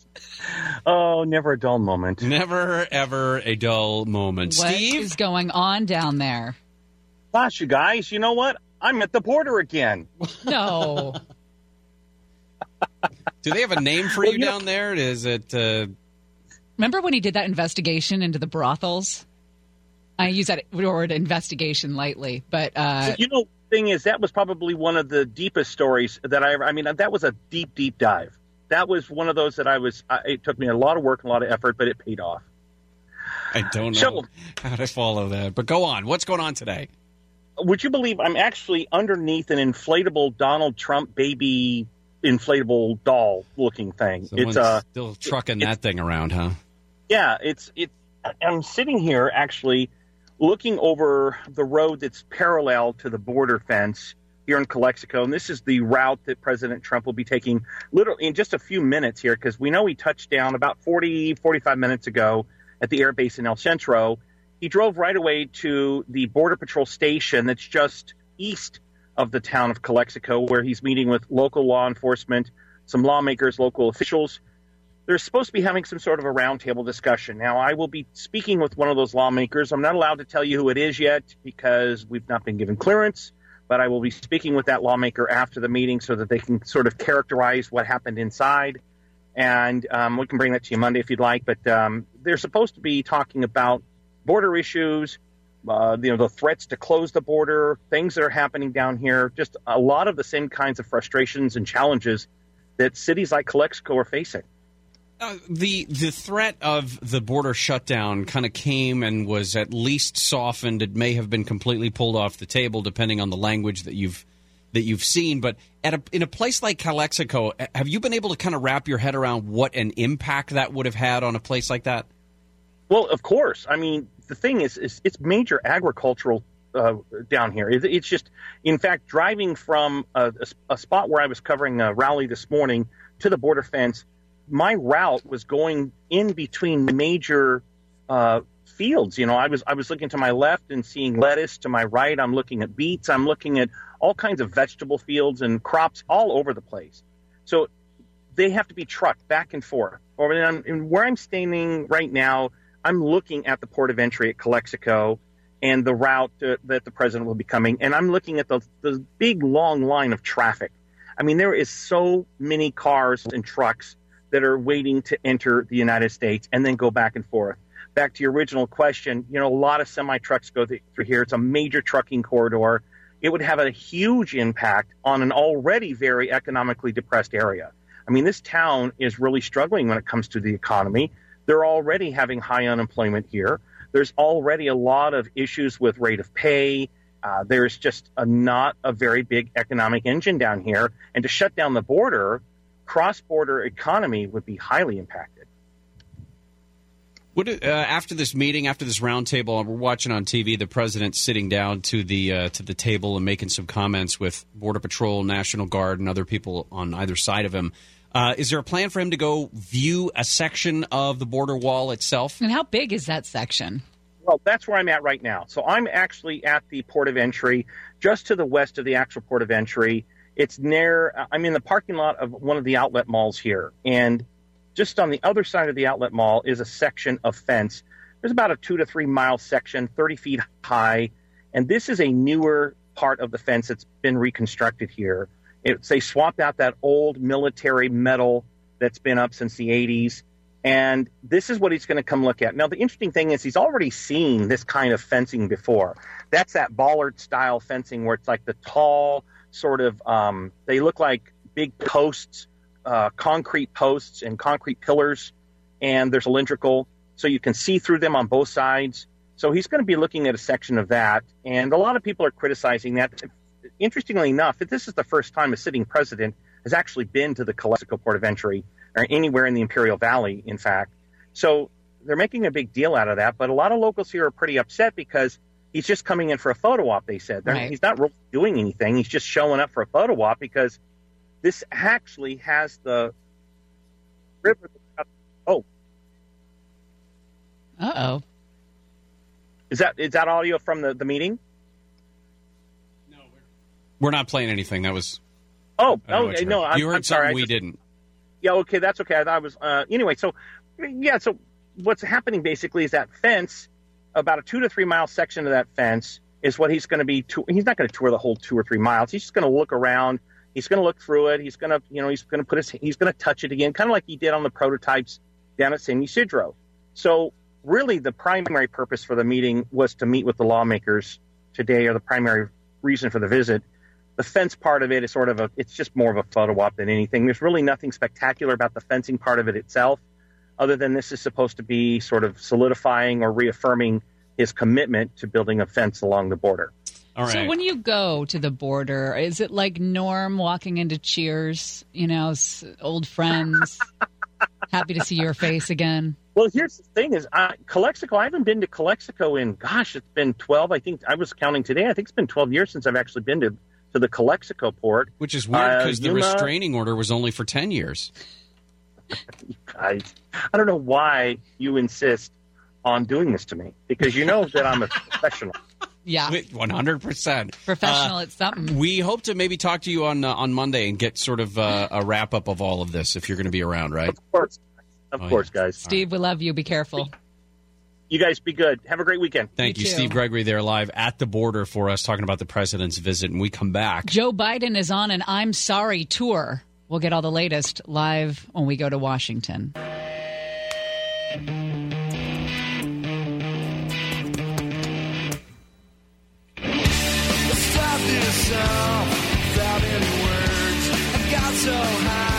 Gary and Shannon. Like a shirt that says, items may appear larger. Maybe larger than they appear. Yeah, or maybe smaller. I know what you're getting at. It's like a Annette Funicello from Stand By Me. Yeah. The A and the E start to stretch around the sides.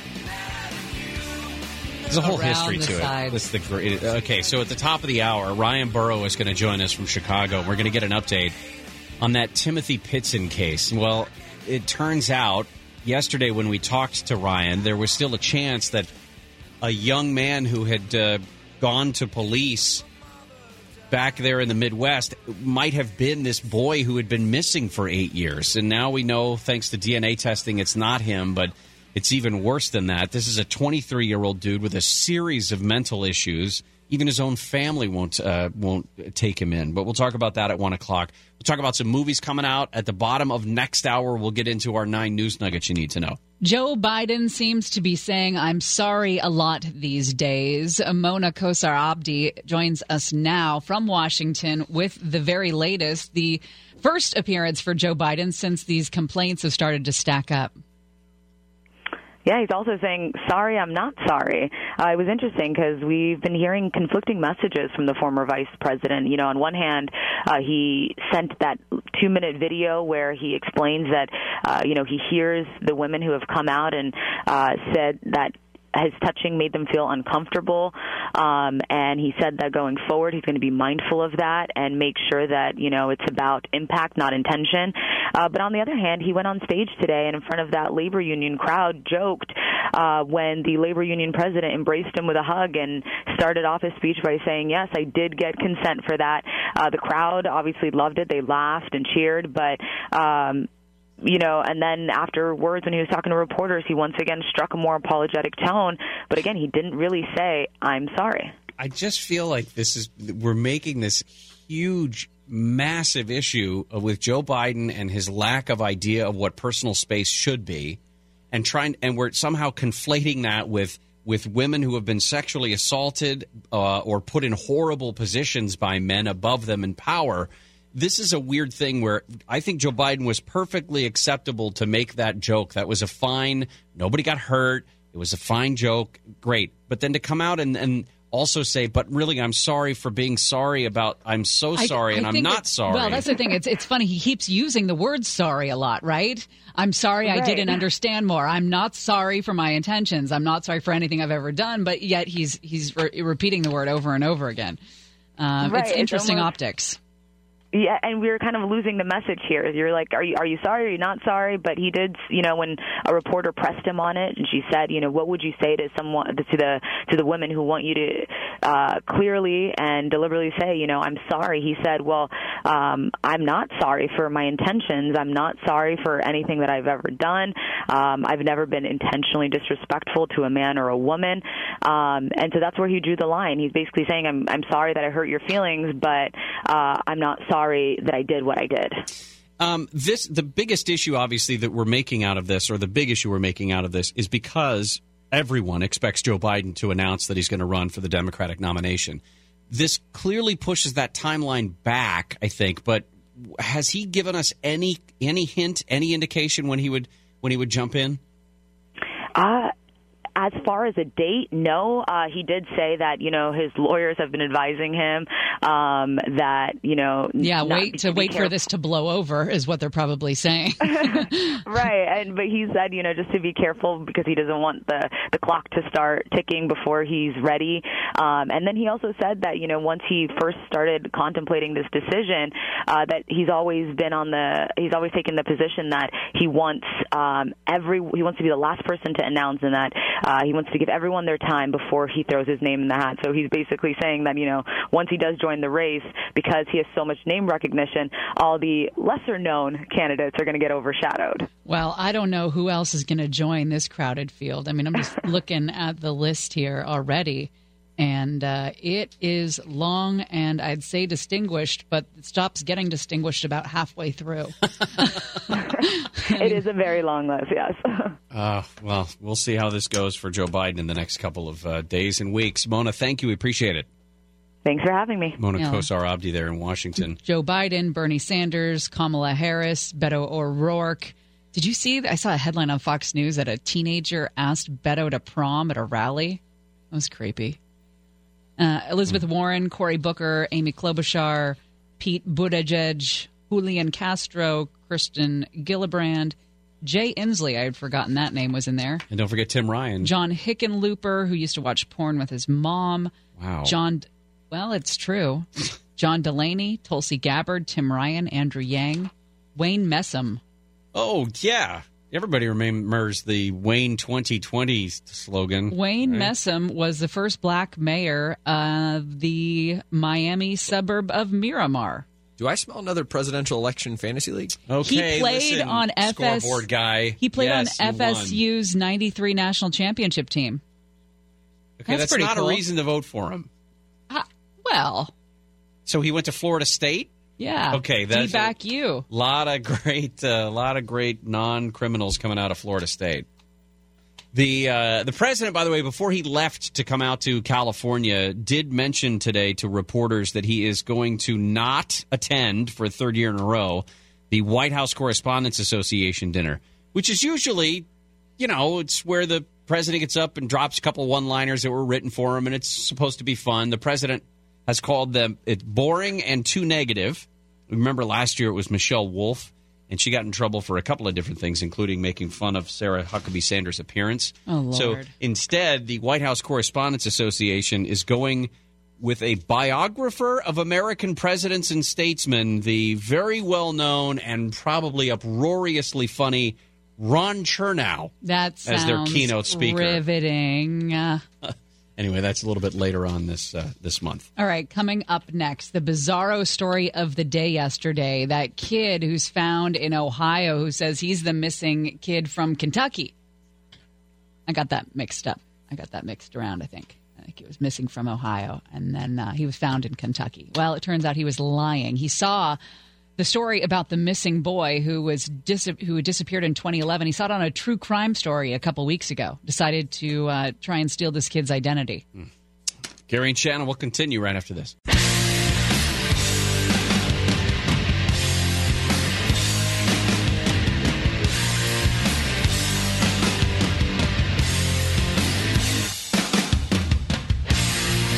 Gary and Shannon.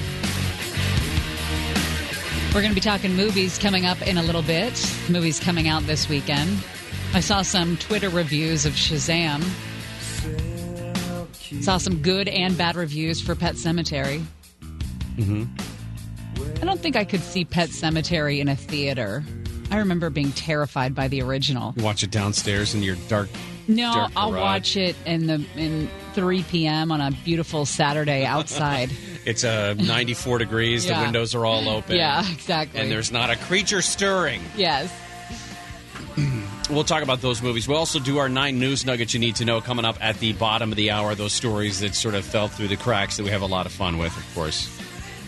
But we start kind of where we started the show at 10 o'clock today. This FBI affidavit filed in federal court that says a guy who was falsely claiming to be a missing boy from Illinois for the last 8 years has made these claims before.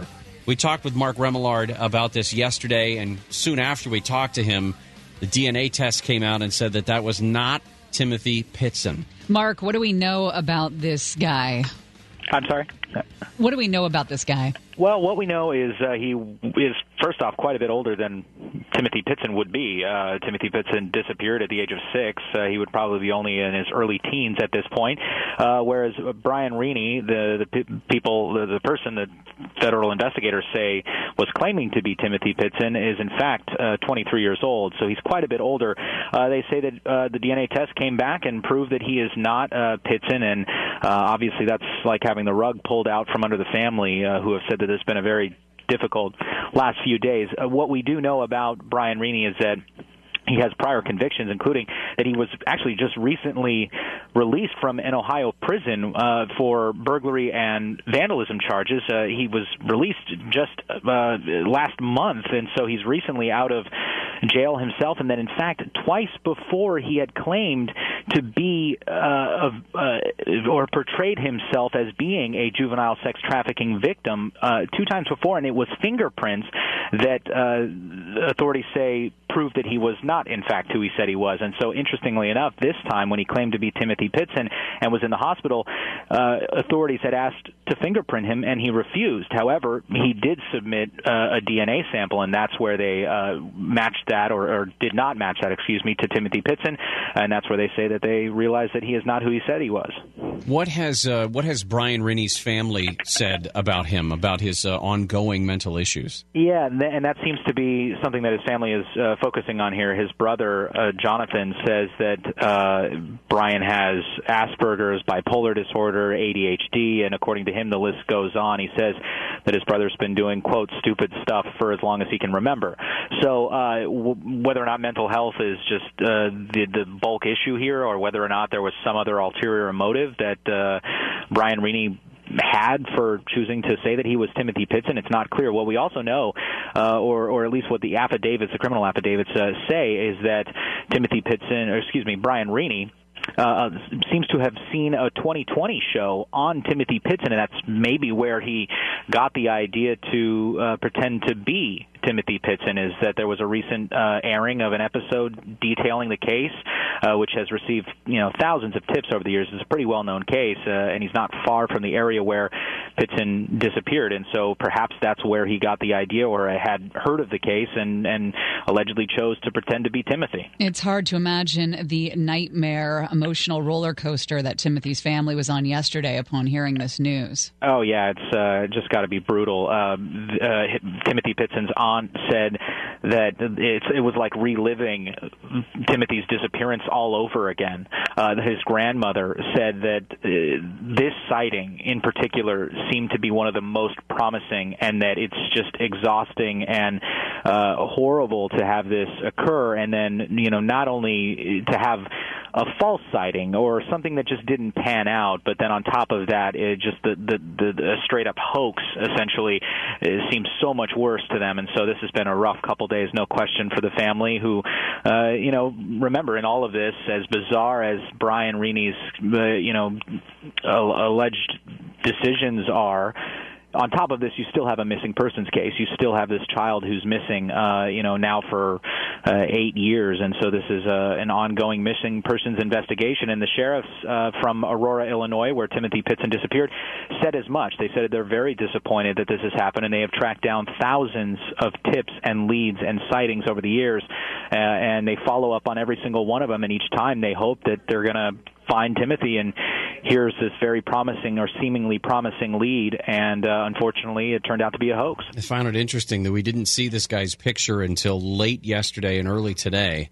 I would have imagined that a detective looking at this guy would have said, you don't look anything like a 14-year-old. Right, exactly. Right. And which raises the question of why did law enforcement, if they did, I don't know the true chain of custody for this information, but why did law enforcement let this story out if they had not confirmed one way or the other about this guy's identity? Yeah, it's a good question, and especially when you consider perhaps what the family went through for this and getting their hopes up, perhaps maybe this should have been looked at first. It's not really clear what the order of this was and how this really came out and came to light, but you're right. When you see the mugshot of him, the age progression photos that the National Center for Missing and Exploited Children put out, he doesn't look particularly like the age progressed photo. And in fact, in his mugshot, you can even see what appears to be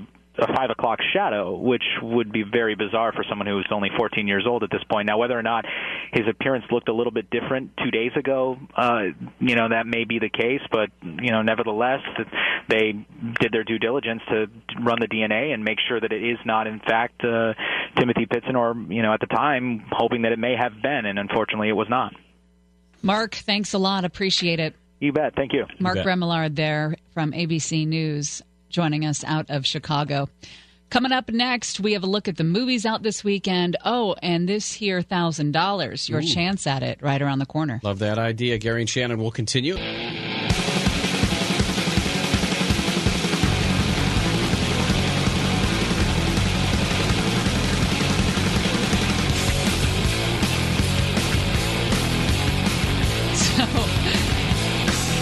We played you that audio earlier from The View, a moment from, 13 years ago? Yep.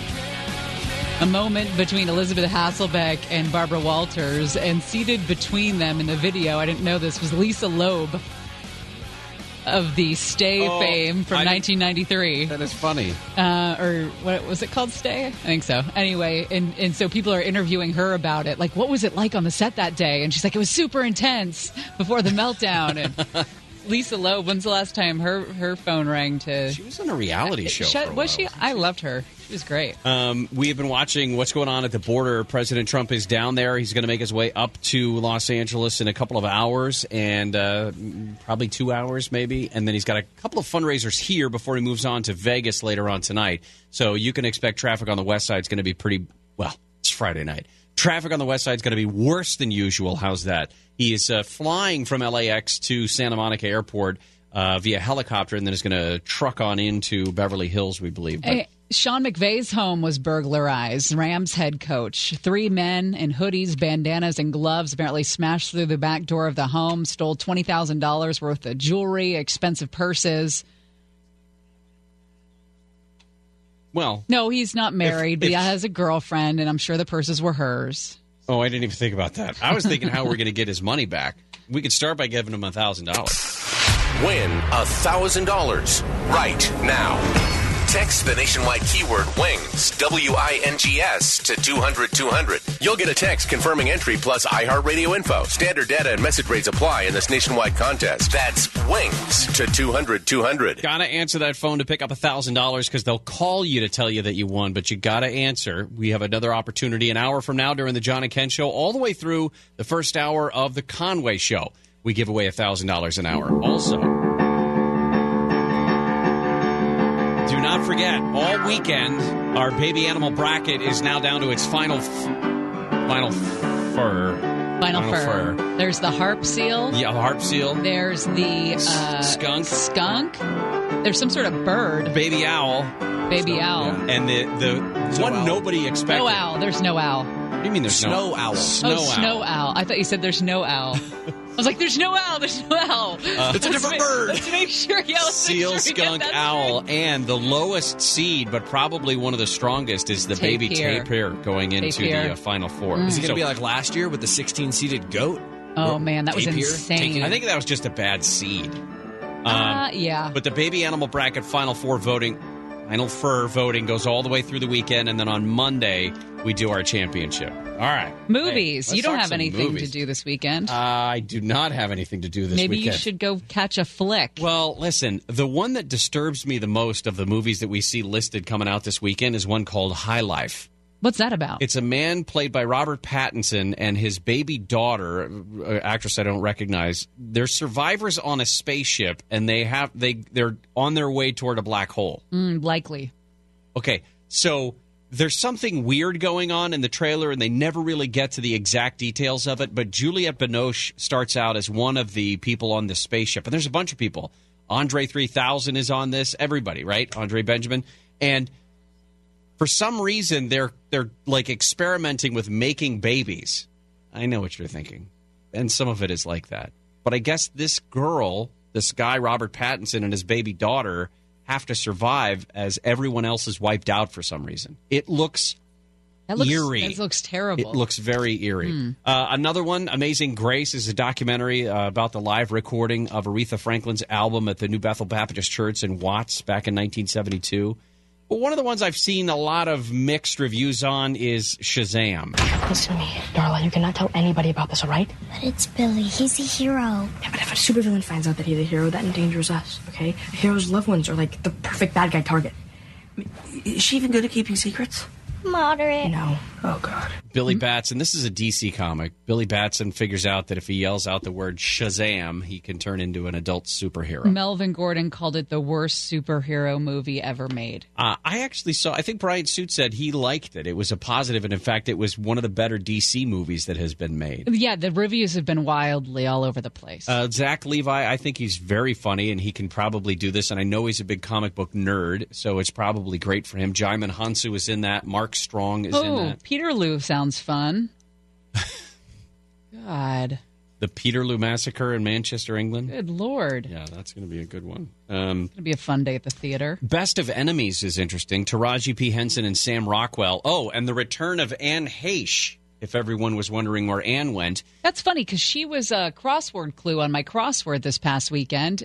And I thought, whatever happened to her? Well, she's been making this movie. It's called The Best of Enemies. Ann Atwater, an outspoken civil rights activist, and C.P. Ellis, a local KKK leader, co-chair a community summit and then fight over the desegregation of schools in Durham, North Carolina during the racially charged summer of 1971. That gun don't belong here. I like to have it close in case I need to do my talking for me. This here does the talking for me. I have a Bible. Oh, you do? Have you read it? Of course I read it. And you go to church on Sundays. Well, then you ought to know, CP. Know what? Same God made you, made me. Uh-oh. This is a lot of heavy stuff. Sam Rockwell, by the way, I haven't seen a lot of Taraji P. Henson outside of Empire, which I've never seen, so I don't know how she's going to do, but Sam Rockwell is one of those guys that if he's in it, I will watch it. Here's one that sounds riveting. The Public.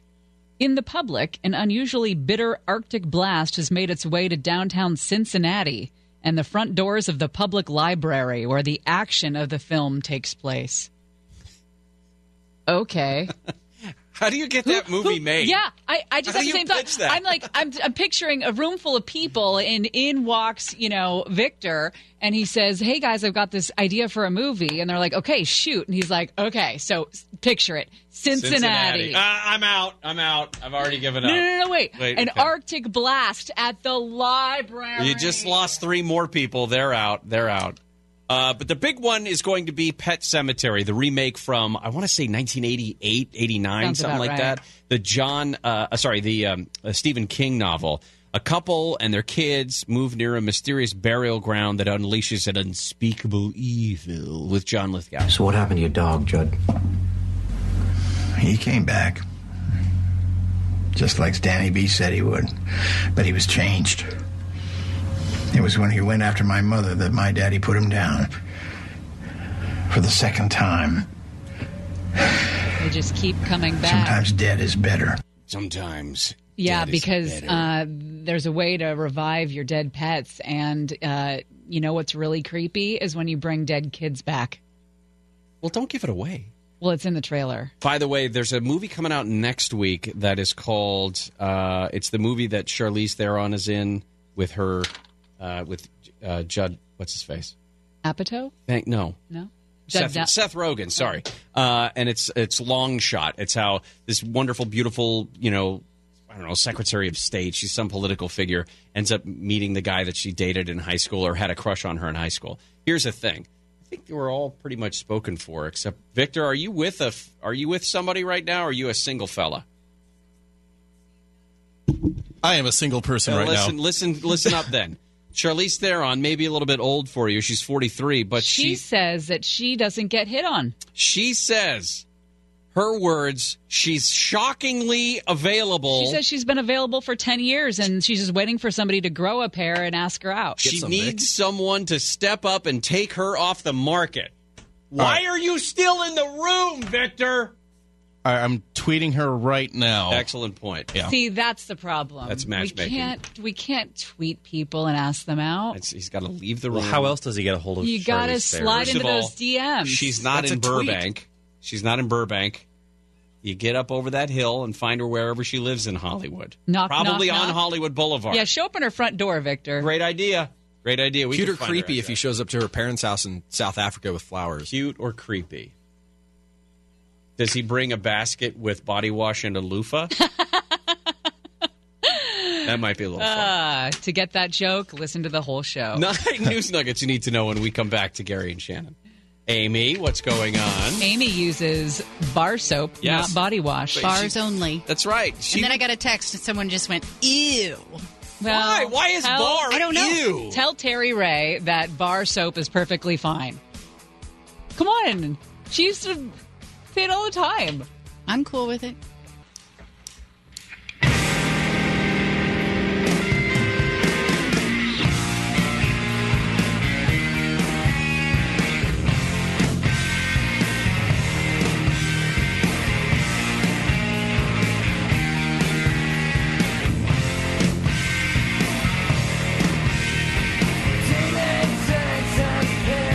Gary and Shannon, 25 years ago today is when Kurt Cobain killed himself in Seattle. Nick, what would be your favorite Nirvana song? I like one called Lounge Act. Oh, never mind. Doesn't get played around. Lounge Act. Got a nice little melody. There's an F-bomb in it, though. I loved their acoustic set, kind of acoustic set that they did on MTV. Unplugged. Loved it. Yeah, Lake of Fire, track 5. Oh, is it track 5? It was. Is it track 5? It was track 5. Is it Lake of Fire? Jeez, is in trouble. The president's down at the border today. He's going to make his way up to Los Angeles. He's got a couple of fundraisers. He's going to make his way then to Las Vegas for a speech tomorrow, we believe. We've been keeping an eye on that. The other big story that about yesterday, about this time, is when we found out that the guy claiming to be Timothy Pitzen... Not Timothy Pitzen. Not Timothy Pitzen. And now it turns out he's a 23-year-old dude who's done this before. He's claimed to be a sex trafficking victim in the past a couple of times. And his family says he's had mental issues for a very long time. Well, we got some stories here. These are our 9 news nuggets you need to know. These are all the weird stories that have kind of fallen through the cracks this weekend. And here's our first one. Honorable mention. Not supposed to mention. I was going to mention it when the time was right. It's network policy not to mention it. It's been an honor serving with you all. Didn't I mention it? What an honor it is. Great and honorable, Moses. So today we're holding auditions to become the newest member of Honorable Mention. You ever been in Fresno? Yes. And in need of a chainsaw? I don't think so. But without the funds necessary to buy said chainsaw? Let's say you were. Okay. Would you ever stick the chainsaw down your pants? Probably not. Usually they come with the chain attached. Mm. I mean, without the chain, I could understand. You could put the blade. You could stick it down this part. And the guard. Well, yeah, it's true. Probably if it comes with a plastic guard of some kind. It is a slip-on guard, so that gives a little. Would you ever want a blade that close to your baby makers? How desperate am I to get that chainsaw? Yeah. Well, anyway, he did it, and he got away. So now they're looking for him. He drove a late 1990s Ram pickup truck, and the man had a chainsaw in his pants. The owner of the store says, you got to feel for these people. No, you don't. Not really. If you're desperate enough to stick a chainsaw down your pants, I do feel You do feel a little bit, yeah. All right, here's number 9. Number 9. I did 9 plays. If a cop's dirty, 9 times out of 10 his partner's dirty too. And I speak 9 languages. I stay up till 9 o'clock. Basically everybody at table 9. I feel ready to go another 9 innings. Niner.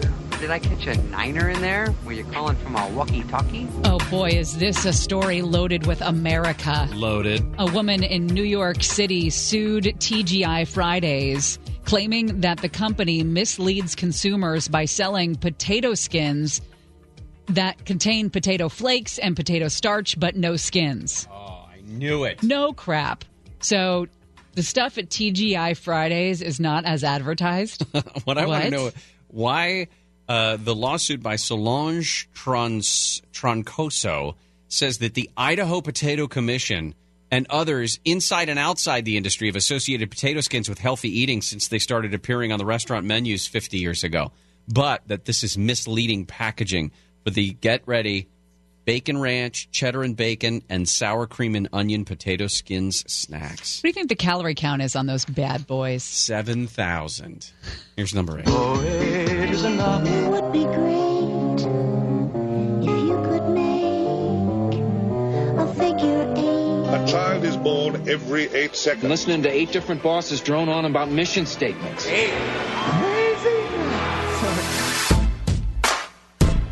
I never understand these people. The people that go for the Guinness Book of World Records, when it takes a considerable amount of time.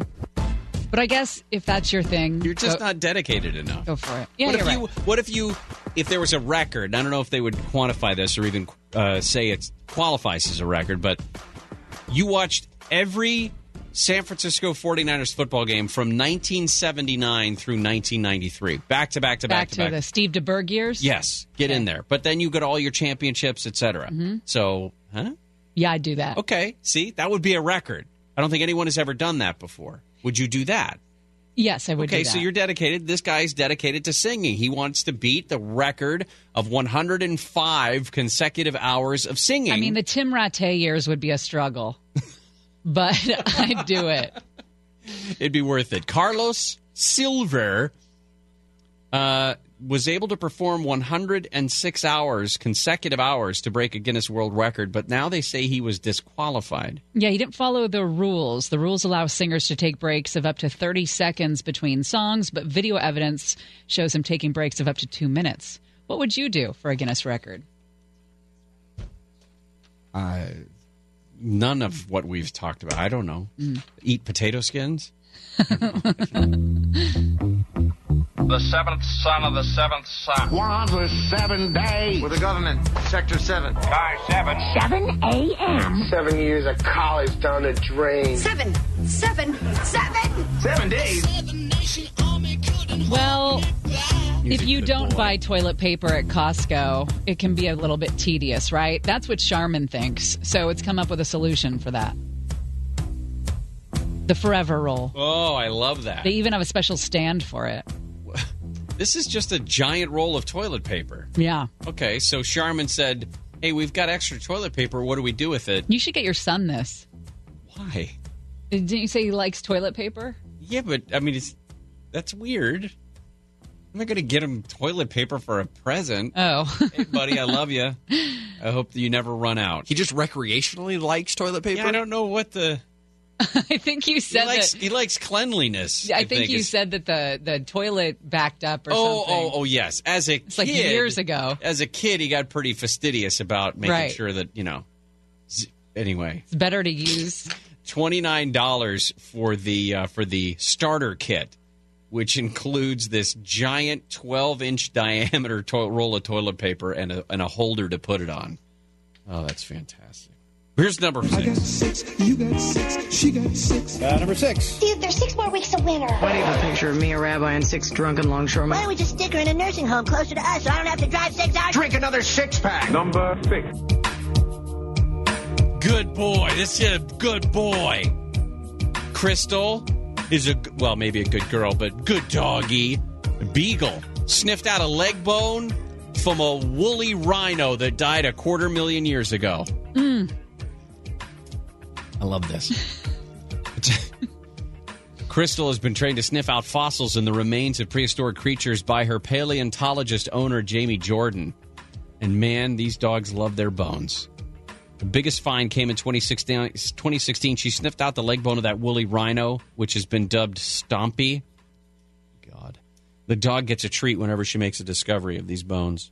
She said she was inspired by Mary Anning, a Victorian-era paleontologist who would hunt for fossils with her dog Trey on the Jurassic coast there, the southern coastline in the UK. All right, if you need to refill your dipping sauces, now is the time. We'll come back and do the rest of our nuggets.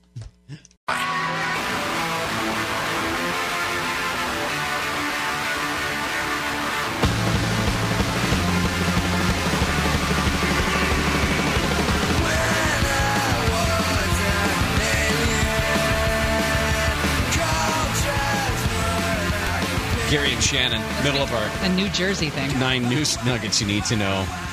Here's number 5. For 5 minutes! I have 5 rules. We begin bombing in 5 minutes. 5 little monkeys. This is the year 5.5. I'm leaning on track 5 for Anaheim. Do me a favor and lose 5 pounds immediately. Didn't know this. Do you know there's a British flag there on the moon as well? I did not know that. Kind of a fun little story. One of the British engineers made Apollo 11 astronauts put a British flag on the moon. If you haven't seen the reunion of Apollo astronauts, you've got to check it out because you need to walk into your life the way Neil Armstrong walked into that. It was Buzz. Buzz Aldrin walked into that photo shoot. He will punch you in the neck. He will punch me. If you're not following Buzz Aldrin on Twitter, you're missing out, by the way. We did put our picture up, his picture up as well on our Twitter account. Keith Wright, by the way, from Nottingham, says that he was working with on the experiments that the astronauts were going to put on the surface, and what he had them do was he put a little flag on there, little solar panels that folded during the transition to the moon, and then drew it out. So, yes, we know that Neil and Buzz put that flag on the American flag out there, but they also put a little device that contained that little British flag doodle. That's fun. 4 minutes! He's probably on his 4th tranquilizer by now. Commandment number 4. There goes the 4th Amendment. This isn't the same world you left 4 years ago, son. Well, you've seen those gender reveal parties, right, where people reveal what sex of the baby it's going to be, whether it's a cake or something that explodes in the backyard, confetti, whatever it is. Never a good idea. Now there are college reveal parties. Kids are using cupcakes to reveal on their YouTube channels where they're going to go to college. Is your daughter going to do this? Have a college reveal party? I don't think so. I think she'll just come to a decision, right? I don't know. Should she come in here and do it? Yeah. She could do that. Yeah. And we could do kind of like we can make bets on what school she's going to take. Is that legal? Sure. I don't know why not. But that'd be about a year from now. I'll have to talk to her about that. College reveal parties with cupcakes. Speaking of my daughter, prom is coming up. 3 shall be the number thou shalt count, and the number of the counting shall be 3. They were dead within 3 hours. Oh, my gosh. Security clearance level 3. All 3 of you. 3. I got all 3 of you guys for the rest of your natural-born lives. After about 3 days, they both start to stink. 3. I love this story. Prom season is here. There's a store in Dallas, Cheddar's Scratch Kitchen, that is offering not the usual flower corsage, but a croissant corsage. It all started with a texting fail. Last year, teens across the country found themselves accidentally asking their prom dates what croissant instead of what corsage they wanted for this special event. It was an autocorrect mistake, and it started blowing up on social media, and people started making corsages out of croissants, and the trend was born. I love a good croissant. But would you pin it on your dress? No, it goes on your arm. Oh, you're right. It's a corsage. And then you just take bites of it throughout the evening, like, oh, yum. What's going on, you two? Pick out 2 fingers. You One, eat 2. No, there are 2 people in this house. There's 2 sons and no women. 2 ringy dingies. I kind of want to wear a croissant around my wrist every day. Oh, yum. Jeez. A new study shows that Skrillex could be an effective way to protect against mosquitoes. Again, one of these studies that I can't believe people get paid for. Yeah. But insects and disease scientists from around the world played electronic music to yellow fever mosquitoes, specifically Aedes aegypti, to investigate the effects. And they said sound and its reception are crucial for reproduction, survival, and population maintenance of many animals. And if you play Skrillex, it throws off the mosquitoes and their ability to reproduce. I'd rather have the bites. You'd rather have the mosquitoes? I'd rather have the bites. All right, Here's number 1. We're number 1. You're a number 1. We're number 1, Ben. That's all that counts. I decided to look out for number 1. Are you the number 1? Rule number 1. Number 1. Number 1. A man who first told all of us that it was the ghost that planted the meth in his home in Louisiana is changing his story. Well, if it's not the ghost, then what could it be?